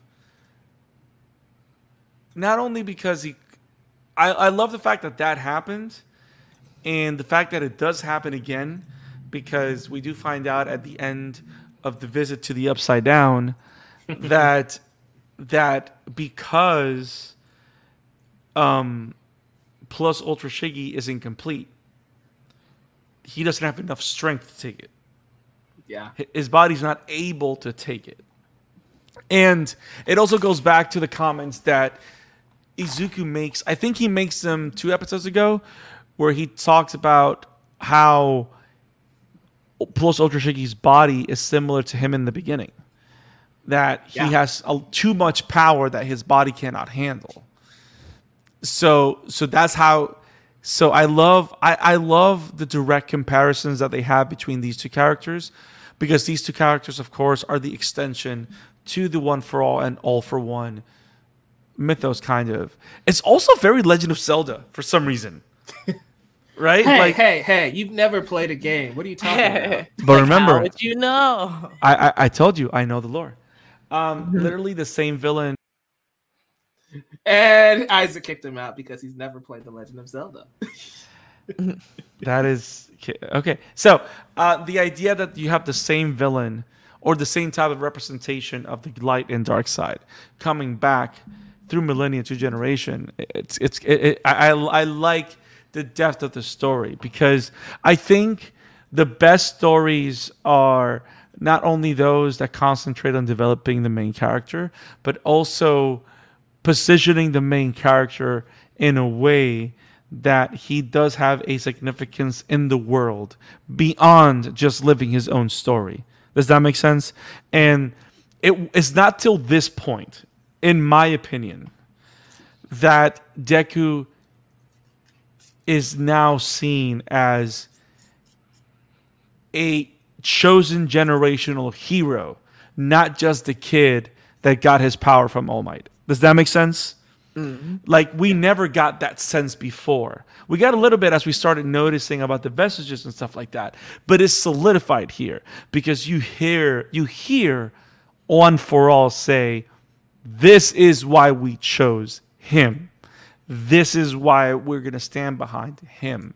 And it's like Izuku needed that, and now we can view Izuku as the hero that's needed, not just as the chosen one that All Might chose, because he decided to try and beat the goo monster. Which again, I'm not taking away from that moment. I will never. Again, I still cry there. It's just the whole, It's what All Might saw in Deku that day. They're just echoing that same sentiment. Correct. And that goes back to what Sir Night-Eye saw in Lemillion, right? He's like, he should have been the one to get that power because he's strong, he's this, and he's that.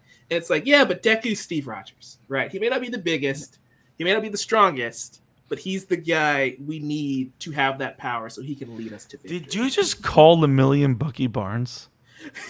I mean, more like that douche in the beginning of the first Avenger that's hitting on Peggy. But, Damn. Lemillion. Oh, the douche that ends up getting saved by Steve while he's trapped in a Hydra prison? Yeah. That douche? Okay.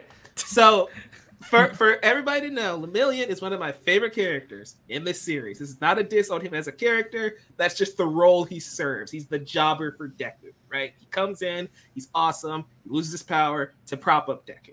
That's what happens to Lemillion.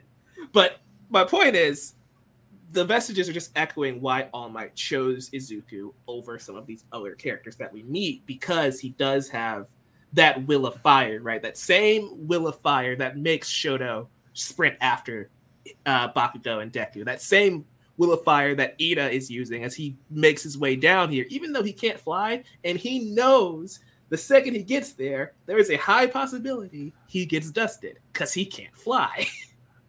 So it's like, yeah, that is why they chose Midoriya, and I think that's so great. But also, I love All For One as an antagonist saying, this kid is useless. And again, harkens back to what Deku actually means. Deku means useless, which is why Bakugo always called him Deku.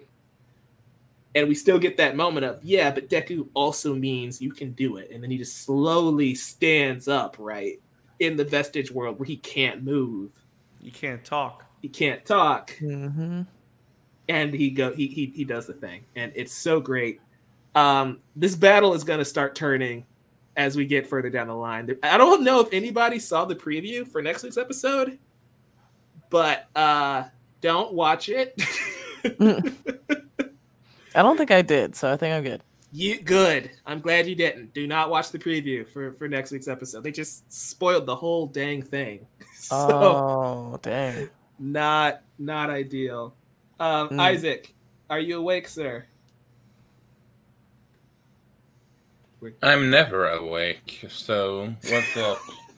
He's never awake. Okay. So I want to know your thoughts, views, and opinions, since I know you've been kind of busy, on everything that has transpired so far.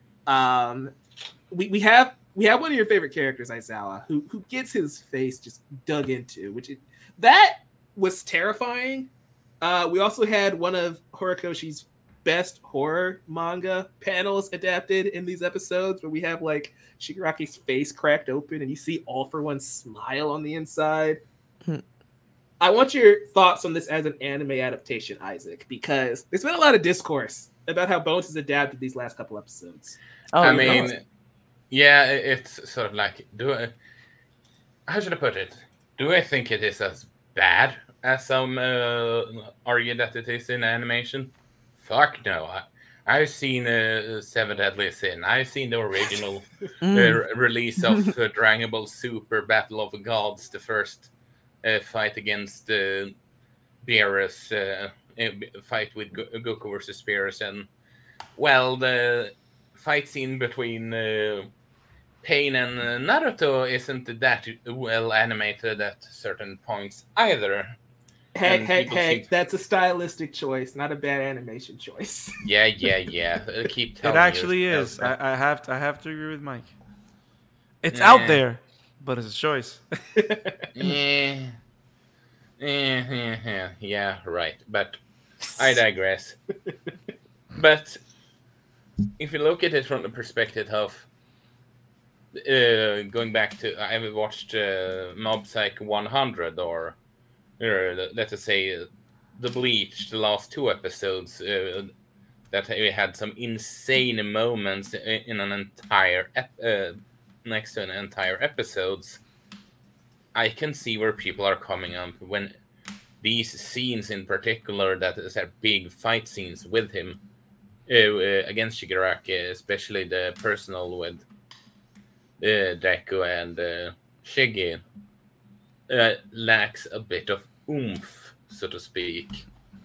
And that's from that regard, I can understand why people are disappointed, especially if you look at how Bones are handling My Hero Academia, so how they are handling Mob Psycho, where some of the recent episode has been insane in terms of animation.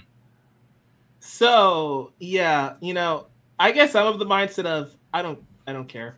I want to toss it over to you, Brandon, in a second. But I just want to show the folks who are watching the YouTube feed, podcast feed, just bear with the descriptions. Like one of the biggest things that have been trending, if you search My Hero Academia for the last couple weeks, is this shot of Tomura Shigaraki. And it's a heavily censored shot in the manga. His jaw is actually like almost torn off.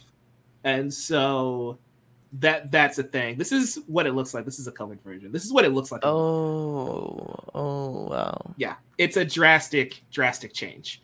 But it's also it's not even a full second. It's like one frame from the anime. So I really don't care because in the grand scheme of the episode, I didn't even notice. That's the thing for me, and totally not Mark, who's also on YouTube and reviews manga and anime and stuff. You know, the dude that Toei tried to take down. Yeah, which thankfully they weren't able to do it. He was talking about some of the older Dragon Ball Super animations that he criticized, and then later apologized to those people because they're working under pressure and all those kinds of things. And one thing that he brought up that was a really good point is the fact that a lot of people, including himself at a certain time, were criticized these not even keyframes, like the between frames, like super heavily, when the between frames aren't even really supposed to look like that good. They're just supposed to convey the motion between the keyframes. Yeah. So they might not be as polished as the keys. That's why you have keyframe artists and then in-betweeners. So if it was a keyframe and they drew it kind of wonky, then I would say the criticism is valid, or something went wrong there. But if it's an in-between, or it lasted only like a second, or like only one frame, I'm like, give it a break, man. Nobody is watching these things. Well, most people don't watch things frame by frame. Right. Brandon, you're the other manga reader in this conversation. Did you even notice? Did you know that this was a thing on the internet? I did. For me to tell you that I didn't care is not necessarily true. I do kind of care. Look, I agree with Jamie, and it makes all the sense in the world. The whole keyframe and stuff like that makes all the sense in the world because we see it in comics, we see it in manga all the time, right? But the thing about the keyframes is that they're keyframes because they're meant to retain the weight of the emotion and the stake of what's happening. Mm-hmm. In between shots don't have that. The keyframes have that, right? And it goes back to that one keyframe where Deku pulls Shigi with black, what is it? Black Whip. Black Whip, and then does a kick smash, and it looks like a very powerful, decent explosion in the manga, but it kind of looks bland on the anime. Because that's one of the biggest moments. Because first of all, it's the first encounter. That's a big hit. And two, it's him delivering one of his first matches to the big villain. Mm-hmm. That should have...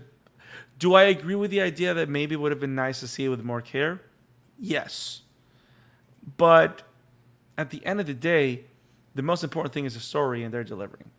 So to me, it's like one of those things that I forgive, and they have reason because the key moments and the key story beats, they're all there. They're not ignoring them. There's one particular beat that Mike knows.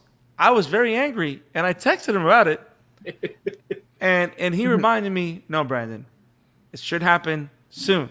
And I'm like, "Okay." He was livid, guys, about a specific moment, and we'll talk about it when it comes. But it's like, yeah, that's like 2 episodes from now. We'll get there. So, but if it doesn't happen, Oh. it's gonna be a problem. Yeah. But yeah, I think I care maybe a little bit more than you do, but I don't care enough to start destroying worlds on Twitter. I guess my thing is I understand all sides of the argument. Like, I get where you're coming from. I get where Ice is coming from, and I understand where Jamie is coming from about the keyframes. And like, this is an anime adaptation. First off, 1, Bones is not as good as Mappa. We just have to accept that. 2, we can clearly tell that all of their attention is into the last season of Mob. Whether that's a good thing or a bad thing, we can clearly tell that.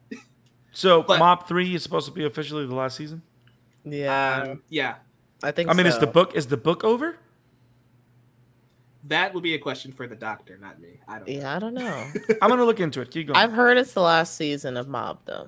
They've been calling it the final season. Whether that's in 5 parts like Attack on Titan, we'll find out. Oh, Lord. I hope not. But like, I would love more Mob, but don't tease me with the final season stuff. Yeah. So it's like, I'm not making excuses, but these are just all things that I'm keeping in mind. But also, these frames that everybody's kind of caught up on are manga panels. And in manga, they are not animating the entire fight. That smash that Deku lands that looks kind of wonky is his 3rd or 4th hit on Shigaraki. That's not his first hit on Shigaraki. The first hit is 1-for-1 from the manga. It's when he does the St. Louis smash and he kicks him. When he starts doing like the Delaware punches, that's like his 3rd or 4th hit. And I feel like that does look cooler in the manga. Horikoshi's one of the best mangaka, one of the best artists out there. It's always going to look better in the manga. But I feel like those hits are weaker to also show that Deku's giving it everything he's got and Shigaraki's taking it. I feel like that's kind of the point, right? Is that Deku, we even have the moments of if he breaks his arms 2 or 3 more times, he's never going to be able to use them again. They do that flashback. After they go back to the real world and he Shigaraki fails to take his quirk, I noticed both his arms were messed up and I'm like, oh my god, can he use his arms anymore? Right. So that was another thing I was panicking about.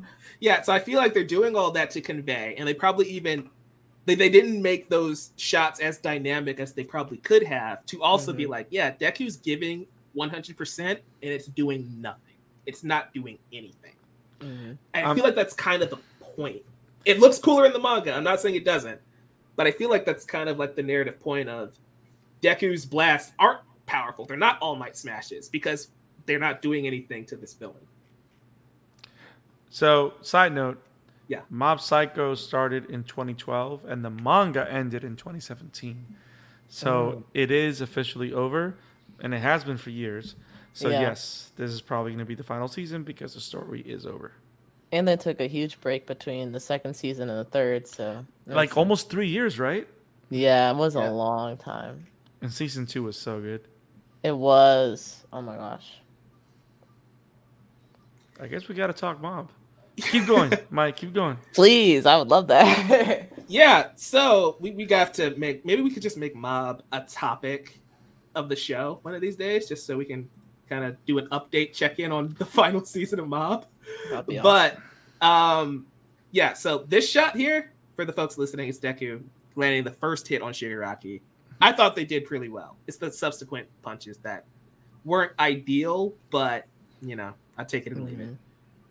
We've got to talk about Ochiko and Himiko Toga, though, because that's something we haven't touched on, and it's the first time we cut away from either of these war fronts to a new event, a new occurrence, right? Because we had the hospital raid, and then we had the forest raid, but this is like that weird in-between ground where Gigantomachia is still rampaging, no matter what Midnight, Kirishima, Ashido, and Yayorozu wanted, he's still rampaging.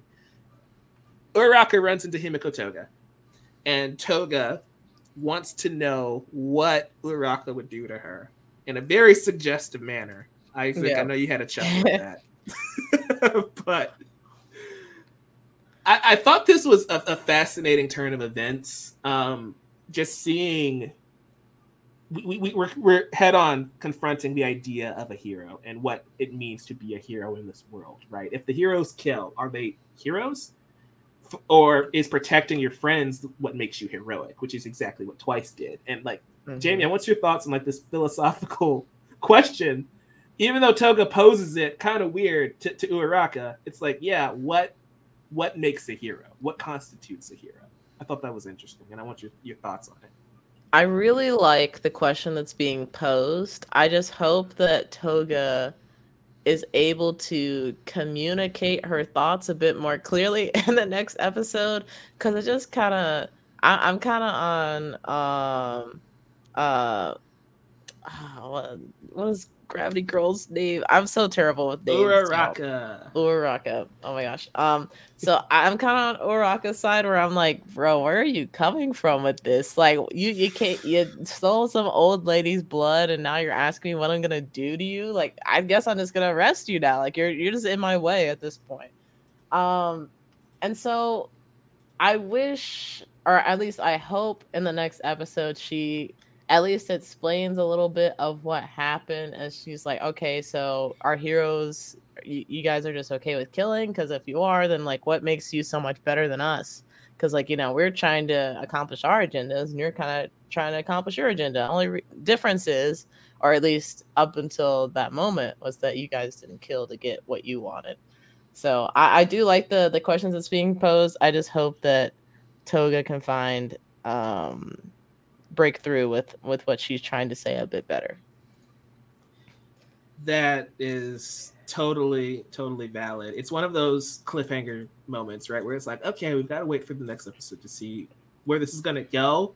But I thought it was such a great turn of events, right? It's such a slow moment, like the build up when Uraraka follows the lady. And I know that Toga is a shapeshifter, but my brain still turns off yeah, we got to go help the old lady. And then it's I was with it. I thought it was a normal old lady until she started running really quickly. And I was like, okay, well, people have quirks outside of the academy. But then she tries to lure her into this dark corner. I'm no, something's wrong. Something's wrong. Nobody's screaming for help. I think this is a trap. It's a trap, just like Admiral Akbar would say. Yep. So, yeah, I think this might be out of everything that's happened in the 2 episodes, 1, I probably am just starved for Uraraka content, so I'm just taking what I can get. But 2, I just think this is a really interesting turn of events, because what does it mean to be a hero? And going back to Uraraka as a character, we all know that she joined UA for money, right? She doesn't have the I want to save people motivation like Deku or anything like that. She joined UA because she wants to make money to help her family, which in its own way could be kind of heroic, but she's still one of the more selfish characters, at least at the start. Mm-hmm. So it's going to be interesting to see her response here. Isaac, what are your thoughts on Uraraka versus Toga?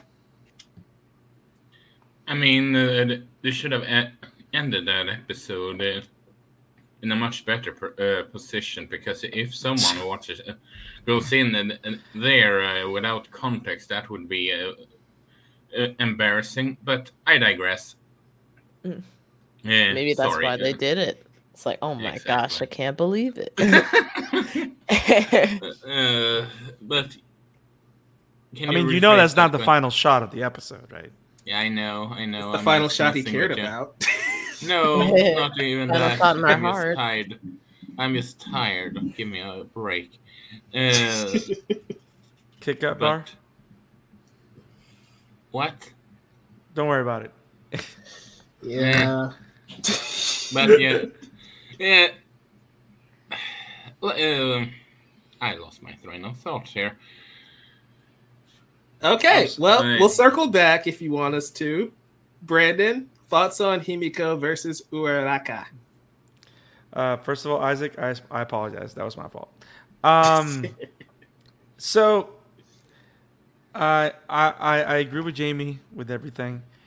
What I kind of find interesting of the way the argument is presented is because it's being presented through Uraraka, and because it's being presented through Uraraka, not through Uraraka, it's being presented through Toga, and because it's being presented through Toga, I think that the lack of depth or explanation is part of the point, because Himiko Toga is kind of like the Joker, kind of. She's that kind of twisted reality, sane person that's still insane. Like, she's sane within her own world that's messed up, where everything that she knows and feels that it's good and warm are actually deadly and horrible stuff. You know what I mean? Especially the fact that she just killed this woman so she can make a point. You know what I mean? So she can use her because she needed to make a point and ask a question.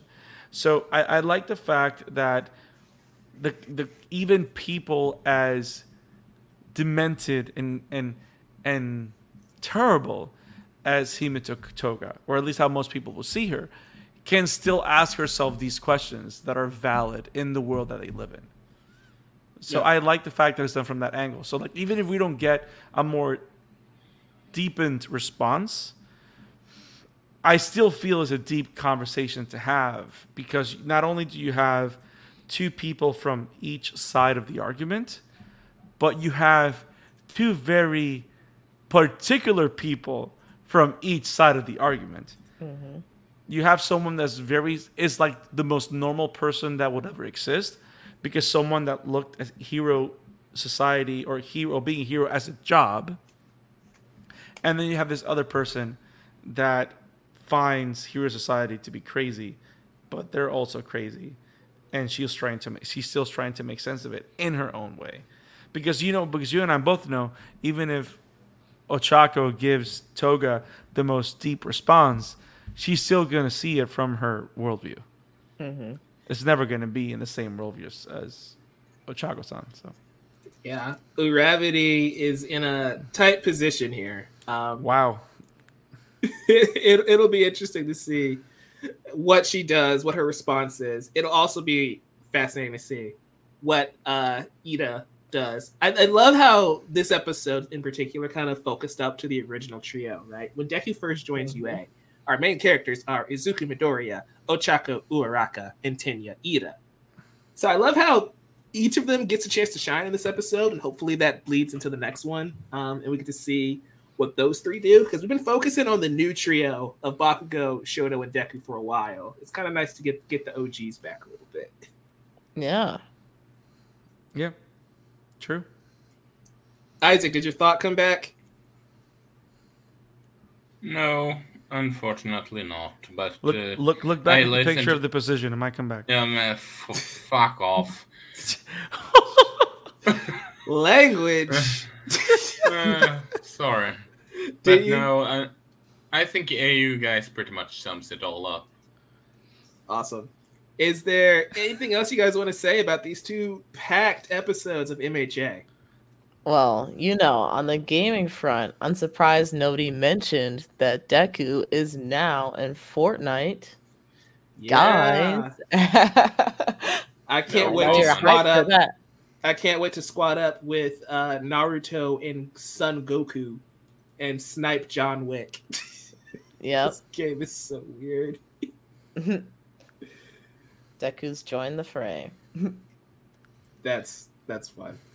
I wonder if there's gonna get any more characters. I saw the All Might axe, which I think is Yeah. great. That would be fun. That would be cool. I would like that.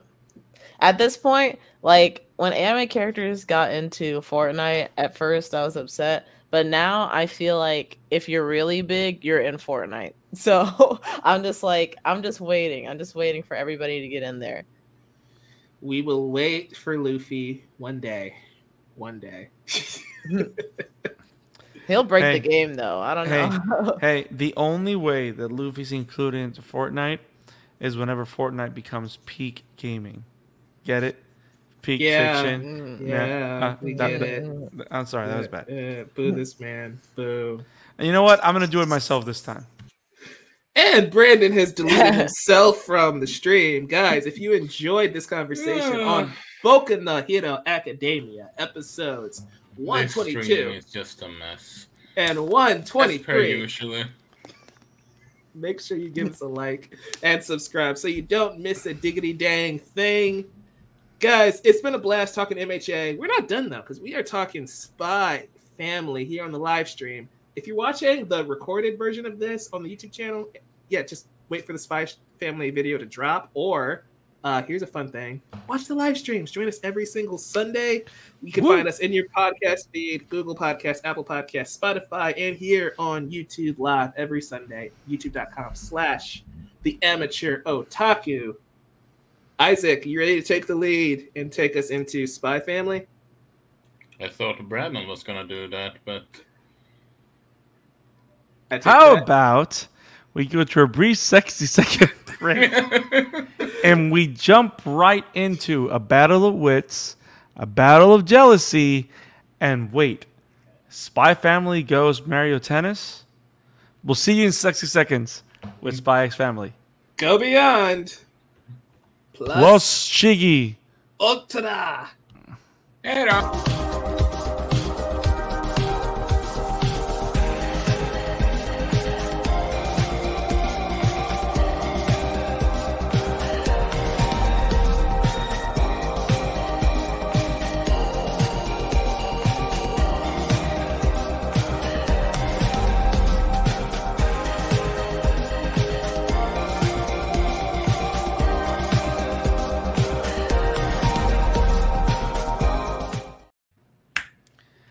Ladies and gentlemen, good morning, good afternoon, and good night, and welcome back to the Amateur Otaku live stream.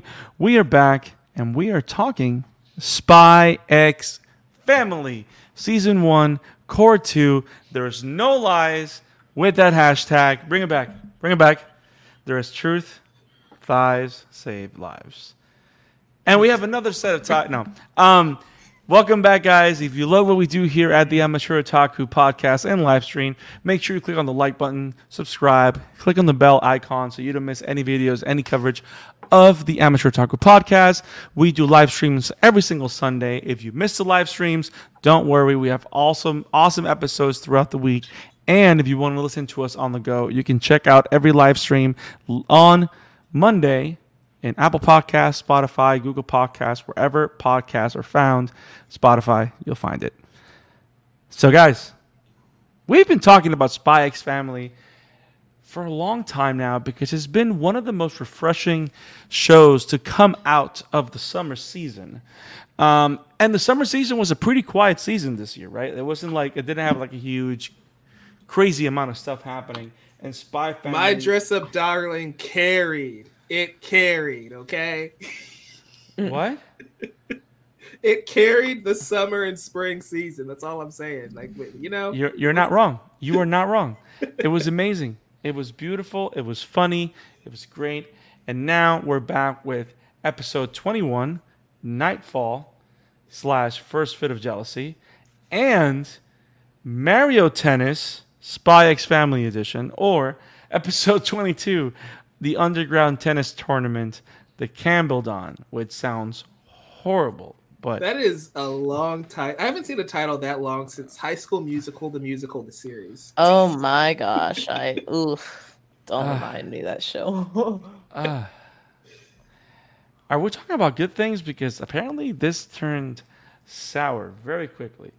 I, I mean, that you're just cooking. No. Okay, so guys, we are back with Spike's Family. So, guys, let's just jump right in.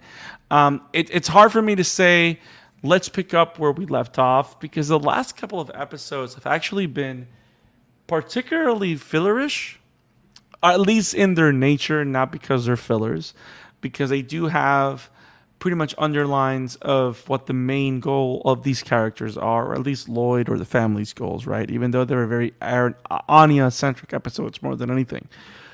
But I want to get my concern out of the way because there's a lot of good stuff on these episodes. So I wanted to discuss about my main concern and then we can just focus on what we love. And I wasn't here the last time we talked Spy X Family. And I know you guys mentioned a little bit about last time about what they're doing with the material, how they're adding things that have become anime only and stuff like that, or not as lengthy as they were in the books. And I want to hear your thoughts in a simple, fresh version here also because I want to jump into that conversation as I was reading the private comments as we jump into these next two episodes. Now, I'm guessing based on the fact that you guys talked about it last time, and Jamie, I want to hear your thoughts. The last couple of episodes have been pretty fillery, right? I'm not the only one that feels that.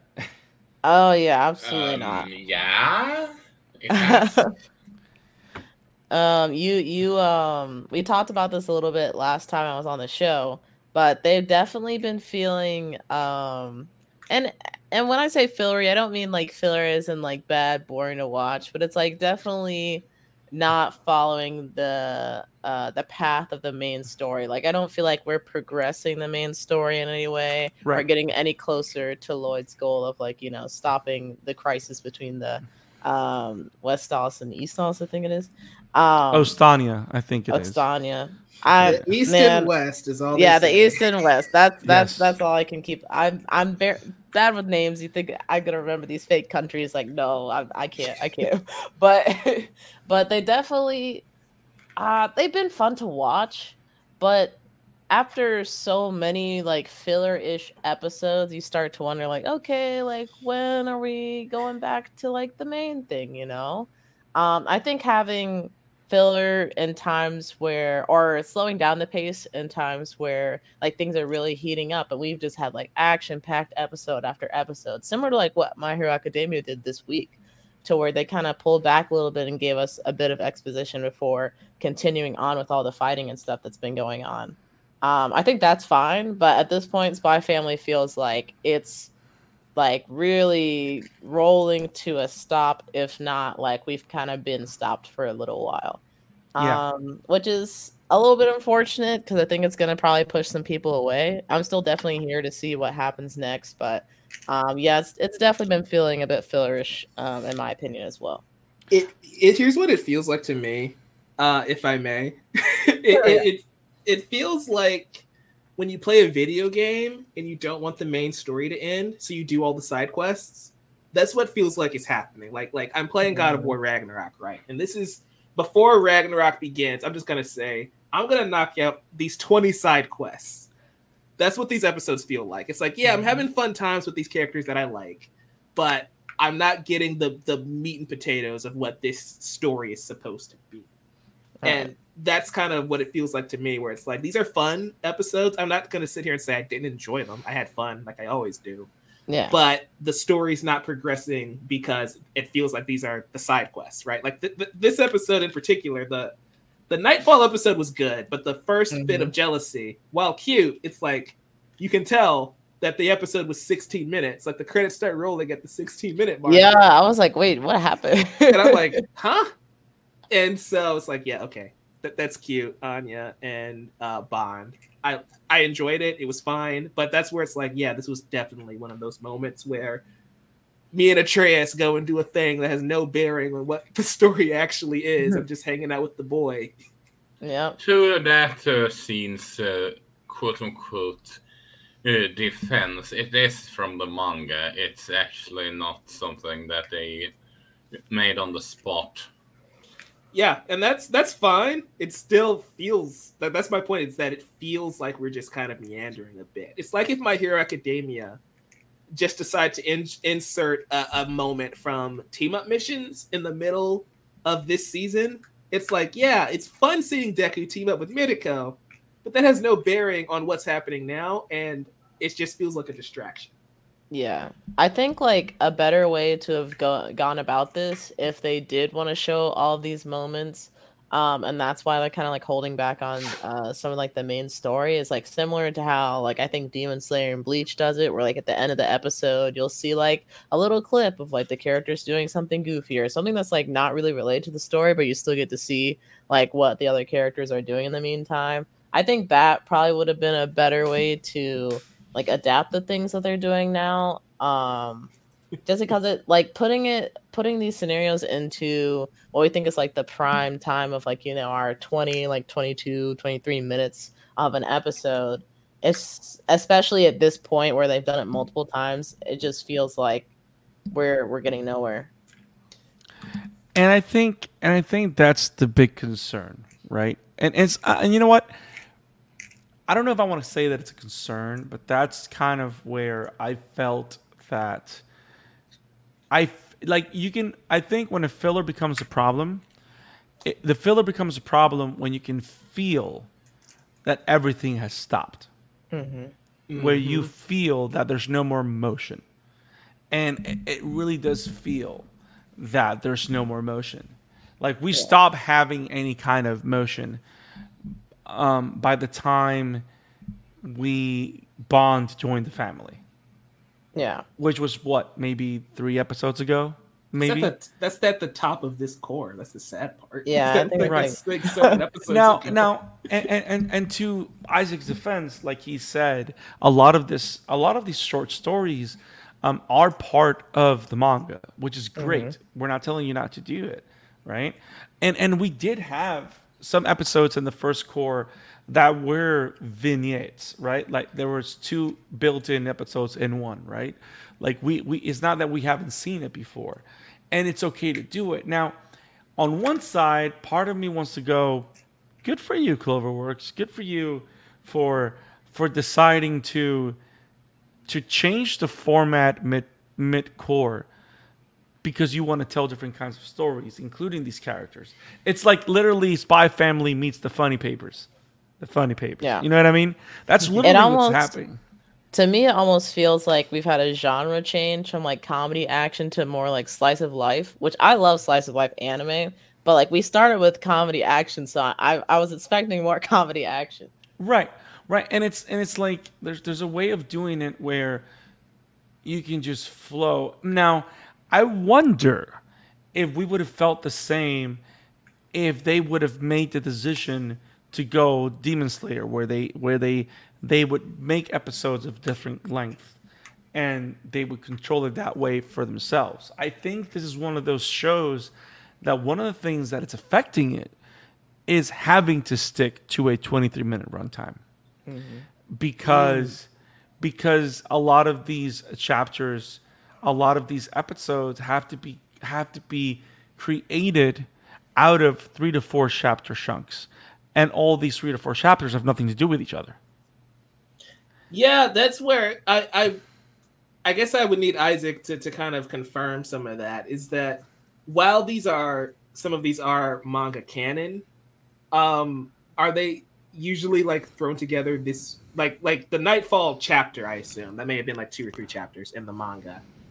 Was it immediately followed up by First Fit of Jealousy, or was that like a point chapter like 2.5 type of deal, where it's like a half chapter that's just kind of thrown in?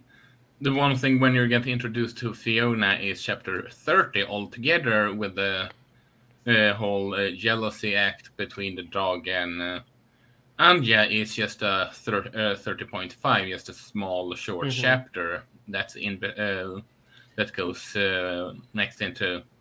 Yeah, So next into chapter 31 to 32, which the next episode is covering. Gotcha. It's sort of like an in-between stuff. Yeah, so when a manga usually does the 0.5s, they are canon. I'm not saying that they're not canon, but they are like those OVA type of situations, right? Where if the season just went as is without it, they could have made this an OVA during the downtime until they get to season 2.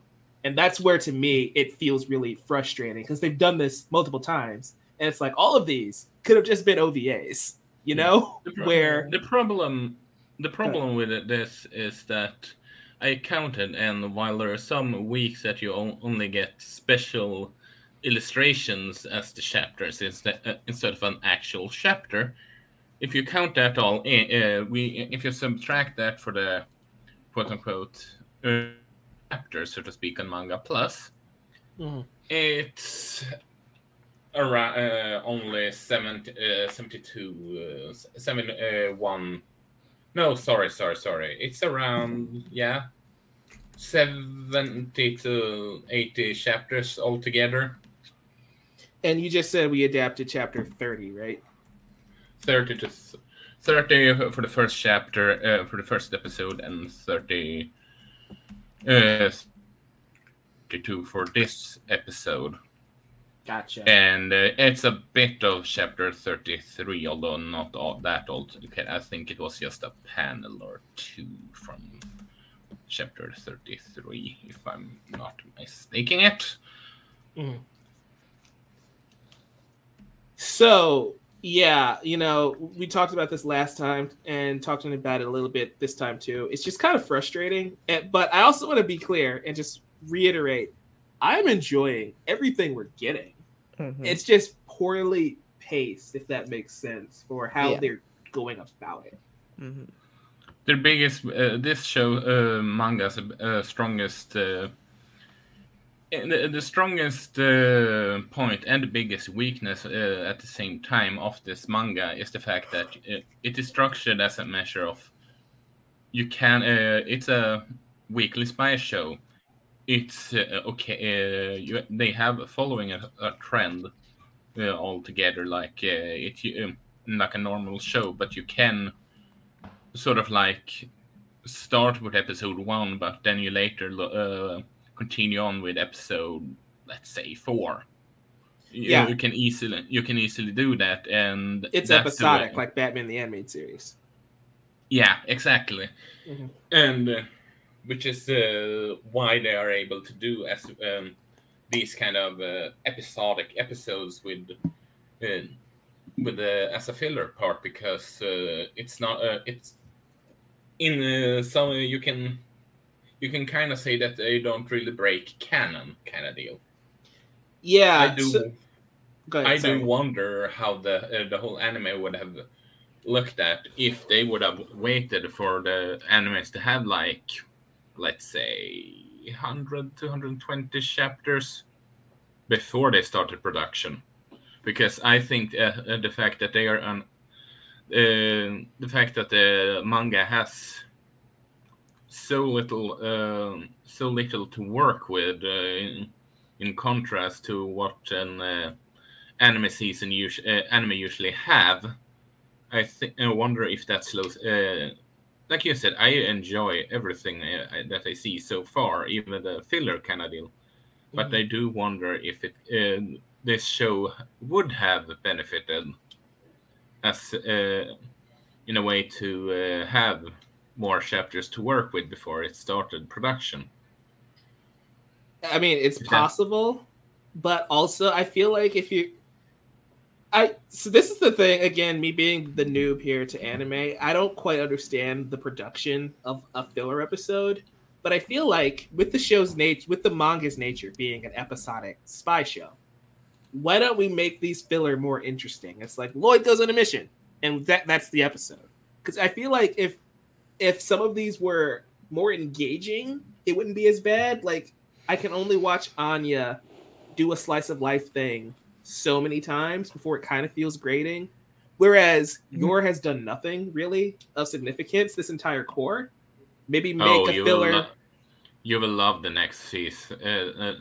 Next season. If I'm not mistaken, the next arc, you will more than likely love them.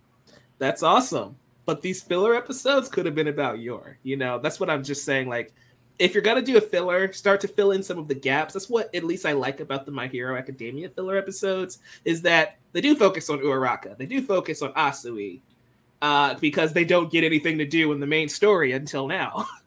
Well, I can tell you right now why they focus so much on Anya. It's because if I'm not, unless I've missed something here, that the character that is the most popular in Japan is Anya. Yeah, do I need to say more? I love Anya. No, but correct me if I'm wrong. The correct definition of a filler episode is an episode that is not manga. It's 100% anime. But the problem with the Spy Family thing is the other side of it, is that everything that they're putting on the screen, correct me if I'm wrong, Isaac, at least 80 to 90%, if not everything that's going on the screen, is in the books. Yeah. So it's not really a filler. So the question is this: for the medium, should it have been cut for the sake of proper pacing and reintroduced later on? Yeah, I mean, I the reason I put them in the filler category is because, like I was saying, they're cuttable. They're half chapters, so they don't, they can be placed anywhere in the timeline almost. And so, yeah, for pacing wise, they really don't belong there. They're just fun extra bits for the readers to check out, but they're not necessary, which is, again, the definition of a filler. Yeah, I definitely agree. I think like Mike has been saying, I definitely have been enjoying these like filler, what feels like filler episodes, but in terms of like how it's affecting the pacing of the story and like how far we progress from the start of the season, I definitely feel that they could have either spaced them out a bit more, or if they just could not find a way to rework them in the schedule, then just like pick the best of those types of stories and then ditch the rest, unfortunately, and just keep it for something that manga readers can enjoy. Yeah, because going again back to Avatar: The Last Airbender, one of the most popular episodes from season 2 is the Tales of Ba Sing Se, and that is a collection of short stories that follow all of the main characters as we waste time in Ba Sing Se. They're literally stuck there for a month, and so that one episode is showing the life of Aang, Katara, Sokka, Toph, Zuko. I feel like Spy Family could have just made like 2 episodes of these short stories and just like collect them together instead of like this one being Nightfall, just tacking on another short story after the credits, which was a weird choice because they've never done that before either. It just feels kind of disjointed that way. It came off more of a random after credit scene that didn't have to be an end credit scene. Yeah, it was so weird. But anyway, I loved Nightfall. I would even say last thing about the format, so we can jump into what we really want to talk about. Yeah, which is this person that keeps low key calling you a slut, and Mario Tennis Spy Family. What do you guys think? For some reason, I feel that it would have been more effective if the whole Bond story would have gone first, and then they do the Nightfall thing in the same episode because it connects directly to the next one. Yeah, it felt again disjointed. But do you think that change in editing would have made more sense? I mean, it might have. Maybe. I mean, there's definitely, the common theme of jealousy there. So I guess thematically it could have been better. Yeah. It's like starting Man of Steel from the boat. You know what I mean? Yeah, I understood that reference. But yeah, editing, I don't know. It may have worked. It may not have worked. Like, even my suggestion of collecting all the short stories and turning them into a singular episode might not have worked. It's kind of easy to backseat direct and rewrite. So I try my best not to do that. Right. But yeah, I totally get where you're coming from, Brandon, with that.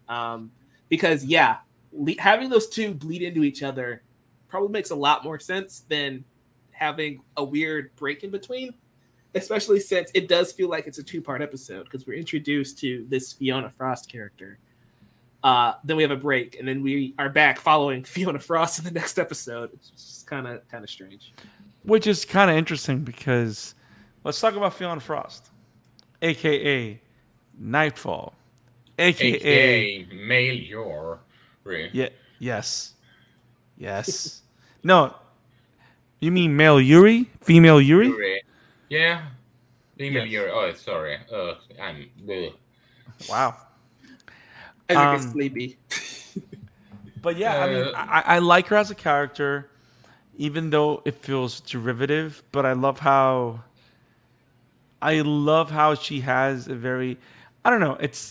I love this show is the best when it's growing, when it's expanding. I think I mentioned this a while back when I mentioned that one of the best things in one of the filler episodes was the reintroduction of the handler and the time we spent with her. And the idea that by fleshing out her character and her backstory, you're kind of making the world bigger, and that's kind of what I want. And then we stopped doing that for like 5 episodes. Which again, I don't want to keep talking about the same thing. But when you do a lot of multiple stories in episodes that have nothing to do with it, instead of being like 2 episodes, it feels like 6 different episodes before we get to the one we want. So it feels like we're waiting longer, even though we're not. It's like they're playing with our emotions. It's like what Jamie said earlier, though, right? Because like being here in the West, a lot of cartoons are episodic. Like SpongeBob is an episodic series where you just jump in and you see the lives of SpongeBob, Patrick, and Sandy. Ma! So, I'm used to that format and I love that style of storytelling because, if you miss an episode, it's okay. I remember missing an episode of Avatar: Last Airbender and that wrecked me because I was so confused on how the heck we lost Appa. Yeah. That's the episode I missed. Oh, no. Wow. Yeah. Awful. But I'm used to episodic storytelling. I just feel like Spy Family had the weird position of it doesn't start out that way. It starts out as a serialized format and then shifts into episodic storytelling. Yeah. Which is probably why it's got these weird issues in season 1, whereas season 2, it might be a little more cohesive. Because remember, we're still adapting the early stages of the manga, I assume. So I'm sure these are still the growing pains of that series, I would assume. Maybe I'm wrong there, Isaac. But not as many shows. Manga. What'd you say? Sorry. Lost in manga. Okay. That doesn't help me, but all right. But one thing I love about MHA, the previous show we were just talking about, is that it hits the ground running and it just doesn't stop. But that's a rare occurrence. There are growing pains when it comes to starting off on a new manga, on a new story. So the format might just be the mangaka experimenting, and then it gets a little more focused as it goes on, type of deal too. Mm-hmm. Well, definitely introducing a character like Nightfall, and directly making her a big part of the episode that follows shows a step in that direction, at least, or at least it feels that way. Like we're going back into some type of serialized content. Because we've introduced this character, so now we have to spend time with this character. Now, I'm of 2 minds here, but do you love Nightfall enough that you're able to ignore the Yuri retread, or do you feel the Yuri retread on Nightfall as a character? I guess I'll go first. I didn't think of Yuri 1 second at all until you guys just said it now. Yeah, mainly because Yuri and yours relationship are not the same. Even though, it might be a similar character beat of I'm in love with this person, I hate the other. But since this is a romantic relationship and the other one is a sibling relationship, it just didn't. Those two. Are you sure that's a sibling? You A know, very close sibling relationship. that would be a I very mean- different type of anime. All I know is this: Yuri does not have the same relationship in his mind that Yor has with Yuri, or at least that's the way it's presented. This is a family show. I Yep. choose to I- assume. It's one of those things when we go to My Yes. Hero and we have 30-year-old Twice and 16-year-old Toga, where it's like, yeah, they're just really good friends. That's all we'll I say mean, about yeah. that. You know, I never even thought about it like I- that. Mm. I remember when I first got. I mean, they see each other as brothers. That's actually part of the, you know. Yeah. I remember when I saw got her introduced in the manga for the first time. The first thing that sorry, the first thing that came to mind is she's either ending up with Yuri as a joke of them connecting through hating the other person, aka he hates Lloyd, she hates Yor, kind of deal, and they will connect like that, or just as a big joke. And considering how much the series love to be bizarre, I can see that happening just for a giggle. Giggle, giggle, giggle. And I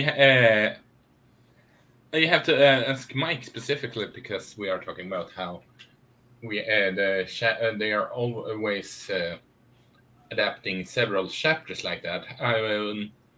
What's your opinion of the whole idea of them? Do you think I'm onto something when it comes to them feeling rather restrained with the amount of chapters if they only cover one chapter technically, or, well, should I say 1.5 for an entire episode and not just 3 to 4? So I mean, it comes down to the content. Since I'm not reading Spy Family, I don't know how many pages a chapter is. Is it like It was a fairly long. Okay, so is it like a monthly series or a bi-weekly? I think it's bi-weekly. Bi-weekly. So we're looking at Boruto length. Got it. So, yeah, I don't think they're necessarily being restrained. Again, it's just more of how they're pacing them out. Because the Nightfall episode fell short because the credits start rolling at the 16-minute mark. Mm. But I feel like, and again, this just goes to the direction of the episode itself, not necessarily the manga contents. A cheap way to kind of pad out that episode instead of adding the random Anya bit is to just cut back and forth between Fiona Frost and Yor, but also just splice in the walk that Lloyd is taking Anya on, and you can just do anime only content, like have a scene with those two before they get back to the apartment. That can get you an extra 2 to 3 minutes, and you're right there at like 19 minutes. So those are the type of changes I would make pacing wise, not necessarily how they're adapting it. So going back to backseat directing with Mike Thomas,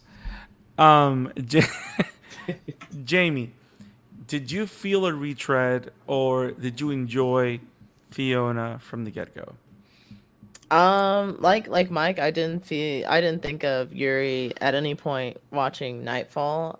So I think she's different enough to be interesting to me. I really like her, and I think it's, I wasn't expecting her to be like head over heels for Lloyd upon her first introduction. I thought it was more of a, like, I don't know, really close teacher student kind of relationship, I guess, until she full on is like Suki, and I'm like, okay, I see what's going on here. So yeah, I don't know. I like her character. I think she's interesting, and I especially enjoyed the following episode, like the underground, Mario Tennis episode, where we get to see just like how much she likes Lloyd into play, and also like how they play off of each other. So I think she works as kind of like a character that I guess somewhat mirrors Yuri, but isn't exactly the same. And I think that's where I stand. Like, she's one of those characters, and I think it has to do also with the fact that I haven't 100% enjoyed the previous episodes. You know Mhm. how when you start like losing a little bit of interest, you start looking for everything that looks interesting, but then you overthink it anyway to make sure that you're not going down another rabbit hole or boredom. Mhm. So like That is a I very specific Brandon type of problem. yes, that's me. It's like, for example, there's like I'm the type of person that I see one thing once, and when I'm watching it again, I'm replaying everything already. So I'm seeing things and fast forward in my mind as I'm watching it. So unless I really love it, I don't want to watch it again because I've already seen it. That's how I feel. And now I did love Fiona Frost. I did love her as Nightfall. I like her as a new character. I think when I walk away from the show is when I start seeing the parallels. But I like her enough to enjoy the time that I spend with the character. Does that make sense? Yeah. Yeah, I But guess for me, the difference between her and Yuri, right, is that Yuri's hatred of Lloyd has no bearing on the story. It's just kind of a funny character beat. Like, Mhm. I don't feel like Yuri ever poses a threat to Lloyd, whereas Fiona very much can just replace Yor, right? Because Yeah. of the if the mission requires it. well, remember, but then again, you have the other side of the equation. It's not a problem for Yuri until he figures out that he's a spy for the other side. Yeah, but I'm saying like Yuri doesn't feel like he's smart enough to get there just yet, Right. without some help. Fair enough. Fair Whereas, enough. and that's why I feel like I don't feel a parallel between those two. Like until you guys mentioned it, I can kind of see it, but Yuri's kind of an idiot, and Fiona's very much not. She's just a big Lloyd simp. So Yes. there's enough differences to where it didn't even cross my mind. Now, focusing on the good things. Mario Tennis was awesome. Is awesome. Yes. And I love the fact that we finally have two spies being spies with each other. Yeah, Like it's the first time we've seen it. Like we've seen soldiers work together with Twilight, but we haven't seen two spies being spies with each other working together. Like that whole scene to me, I mean the whole tennis thing was a great episode throughout. But in the Nightfall episode, the whole thing of them talking in secret while actually talking, that was that so was frustrating. This is why I watch dubs. that I was could that, not keep up. that was awesome. And then but then the other side, when whatever's happening in the room to drug them is happening and they're talking Morse code with their feet and their hands. Those little touches like that is like, mwah. I like this. I like this. I need more. Oh, and by the way, I I didn't. I wasn't in the previous episode, but I gotta say this. This is from 2 episodes ago, so I'm sorry, but I just thought about it. That moment where Anya talks to Yor to probably going to her place of work, and Yor goes on this murder spree in her mind, Mhm. and Anya goes, "I think I'm gonna go to Dad's job." So, but yeah, the episode was great with Nightfall and tennis, and I love how there were superpowers. Yeah, tennis Yeah. is one of my favorite sports, so I had a blast with that episode. My only complaint is that I wanted them to go full sports anime and just like make it an episode of Haikyuu. Honestly, that's kind of how I felt at the beginning. I'm like, oh, okay, this is hype. Yeah, but you know, it's okay. This is Spy Family, so they didn't go that far, but Yep. it was still fun. Isaac, what were your thoughts? On the entire Mario Tennis fights, or are you talking about just this episode as a whole? Yes. Yes. Well, I do enjoy me some Mario Tennis, and I think they handle it quite well here. I mean, it would have been, how to put it, it wouldn't. It was needed within the story to have just ramp up the ridiculousness of the whole power-ups everyone had, kind of deal. That makes any sense. Okay. Yeah. Cool. Although the siblings in the in the last fight of that episode, just made it completely Mario No, Tennis. Yeah. I love how he built up to that. It's like playing Super Punch Out, where you The start with final like the boss. yes, like you start with the regular boxer, and then you go with I don't know the wrestler at the end or whatever. Like, Yeah. don't you start with Glass Yo and end with Mike Tyson? Mm-hmm. Yes, yes. Yeah. I love the whole thing. It's awesome. I love episode 22 because this is the first time in like 5 episodes where we're not doing the 2-part bit. And so it just felt Mm-hmm. like a more fleshed out story, right? Yeah. I love how we went back to. This is why we hate the other ones. This one, No, but I'm like the stakes were much higher. Like the pace Of course. was Yeah, much no, more I on agree. point. I agree. It's not trying to retread that because I really No. did love these 2 episodes. Yeah. they were great. Nightfall as a character, I think is fascinating. One, I thought Lloyd was going to get his back broken that episode because I'm a Batman nerd. When I see Nightfall, I only think of one thing. But It didn't have the K at the beginning. this is true. That is Nightfall. Totally different. That's my Yes. mistake.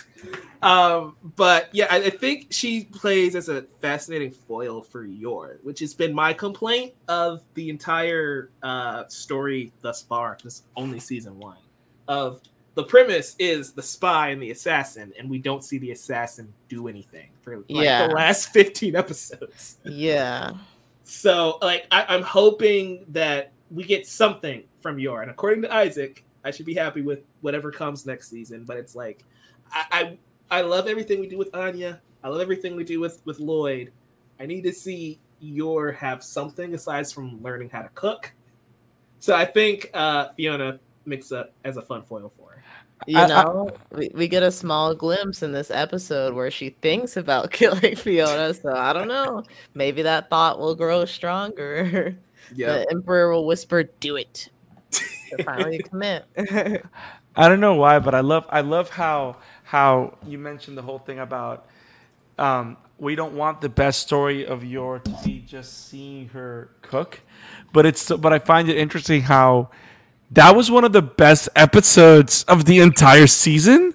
So if we love that, imagine when we actually get great Yor stories. Yes. That's what I'm here for. I love Yeah. that's the thing. I love all of these characters so much. And again, harping, I love everything we've gotten so far, even though pacing wise it was kind of wonky. I think that's just a testament to how strong the show is, though, is that we want to see more of them and more interesting scenarios, if that Yeah. makes sense. Mm-hmm. I hope that the final boss is in the brothers and there's something else going on. Because I can't have this end in a 2-parter next chapter. Now, that being said, I do want to talk about this. Best joke of this episode. Is it the best? Do we have a favorite moment of the previous episode? Do we have a favorite moment of this episode? I know for me, my favorite moment of episode 21 was honestly the fit of jealousy part. Even though I know we were critiquing like having the smaller bite size like 2-part or 2 episodes within an episode thing, but that was honestly my favorite just because of the faces that Anya made, and then like Bond's response is just like, "Oh no, Yes. like I messed up." Yes. And Bond being jealous of the penguin was also pretty funny to me.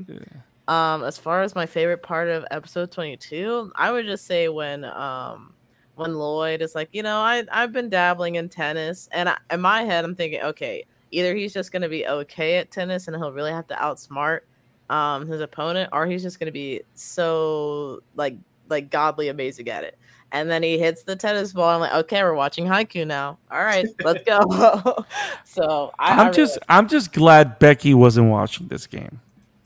Oh man, I'm sure Becky would have she's like, I'm gonna get all on him, whoever that is. I have to unfortunately correct myself. The arc I'm thinking of is about 10 chapters in, so it is a risk that it could be in season 2.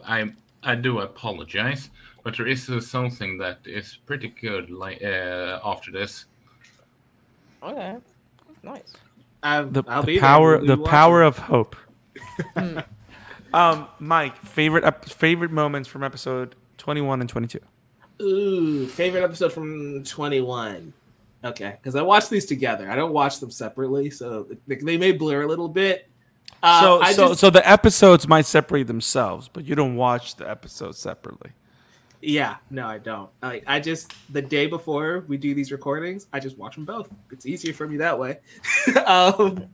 But for episode 21, I think one of my favorite bits is Fiona's reveal. Right, is that we first see her and she's like, I need to help Twilight on this mission. And then we get like the reveal that she's like madly in love with him. I just think is so funny because I did not expect that. And the entire episode, she's just stone cold. That's more of a character beat, not necessarily a moment. But I just think that's so funny how inside she's a mess, but she just doesn't show it. No, and she does like the whole high pitch squeals and everything. It's it's so funny. It's so great. That's why I think she's such a fun addition to this cast. And yeah, I do like first fit of jealousy. Like Anya's watching her spy show, her cartoon, and the penguin dies. Like, what is she watching? Yeah. It's like, yeah, that's kind of funny. Like, I didn't expect it to be Bond tears the toy up, which is cute. Again, I know we were kind of hard on it. It's still a cute short. I still like it. The Mario tennis episode, I just, again, me being the tennis fan that I am, I just love actually watching the matches and like the brother and sisters high tech rackets. Like it's going out of bounds and the racket just extends and just knocks it back. It's just so stupid. And I love it. And I'm like, give that to Serena, dang it. Maybe she could come out of retirement. Oh my gosh, could you imagine? True. Isaac, favorite moments from episodes 21 and 22. Go. Well, favorite moment of episode 21 is probably the whole short story because it's just so cute and funny. I'm not, while I don't hate Fiona like I do with Yuri, because she doesn't have a Brocon, and I still hate those kind of cis and Brocon, but it's I can't deny that stuff like that with Anya just melts my heart. Kind of deal, just her having some funny, cute moments, kind of deal. And when it comes to the next episode after that, well, it's just the entire insanity that this Spy X family meets Mario Tennis. Just going from a regular couple to guys on extreme steroids. I mean, it's not even... how should I put it? How they think these steroids would work in a quote-unquote official game is kind of funny. And the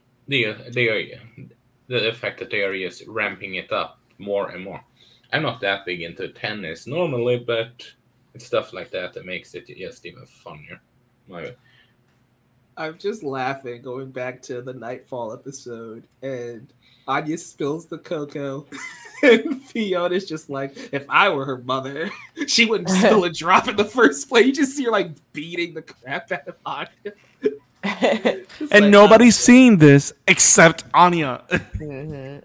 She immediately runs to you like, you're the best mom of all time. Like, let's cuddle, Bob.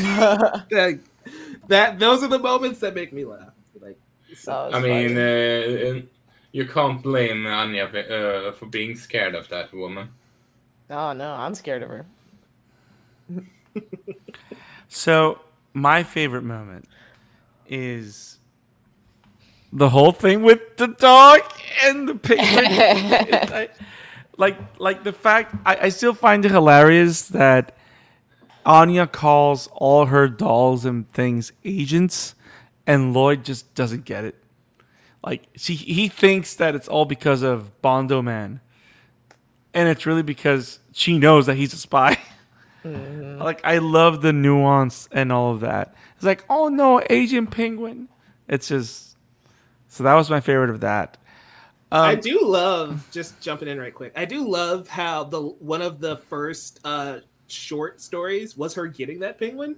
And so it's like the short stories do connect if you really That was actually the ending of the first court, right? Yeah, I think so. So I love how they do connect a little bit there, just to clear up some of our complaints from earlier. I think that is kind of cool. How she says, "I love it because you got it for me," and that's the part where I'm just like, "Aww." Yep. All of that. All of that. All. Mhm. And then there's one line in episode 22 that I think was just perfection. When Lloyd literally says, "Why do we have to do this cover? A couple?"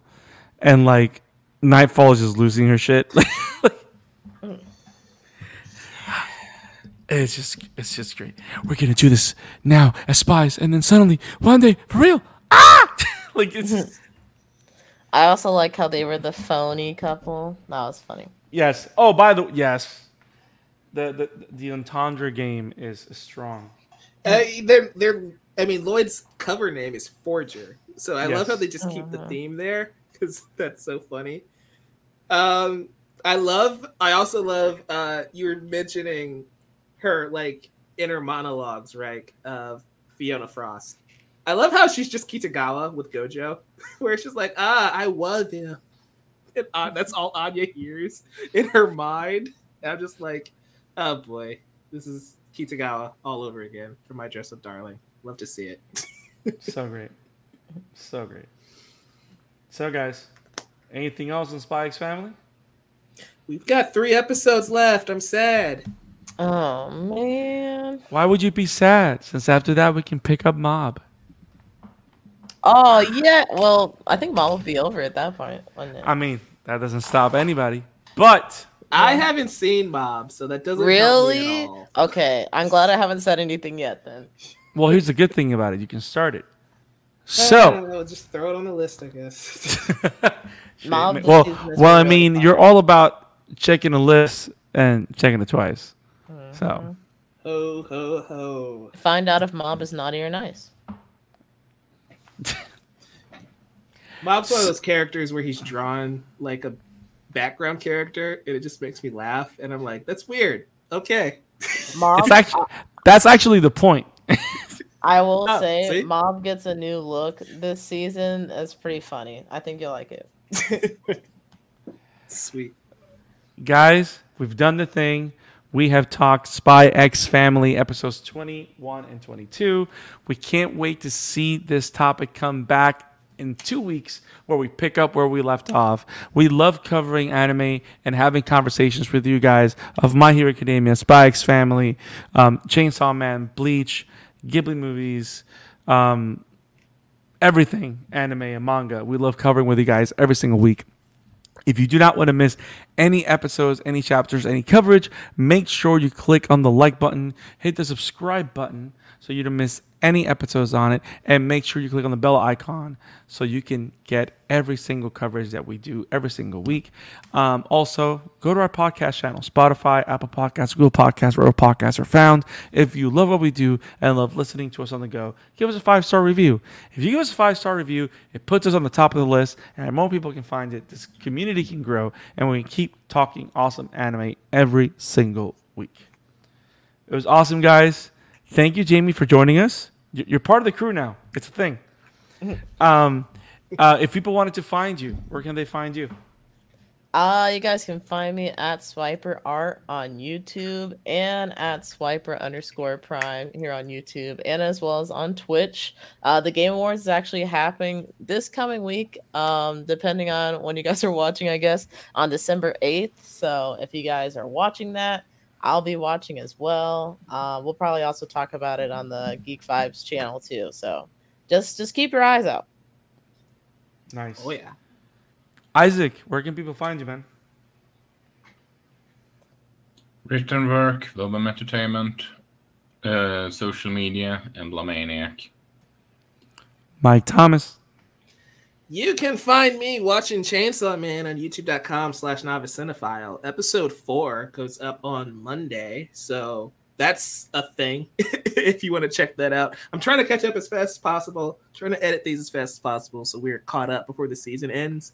You can also find me at Geek Vibes Nation. We're doing the Game Awards this week, like Jamie said. You can also find me on the Geek Vibes Twitch channel. In a couple weeks, I'm going to start The Last of Us Part 1 as we prepare to cover The Last of Us in full over on the Chatter After. We're going to start covering that every single week when it comes out next year. So go to youtube.com/@thechatterafter so you won't miss a thing over there. Social media, Novice Cinephile, everywhere. And you can find me at the Scarlet Fan 52 on Twitter. And you can find the pod at the Amateur Otaku. We will see you next time, guys. Have it awesome. Stay awesome. Keep watching anime. Peace. See ya. Adios.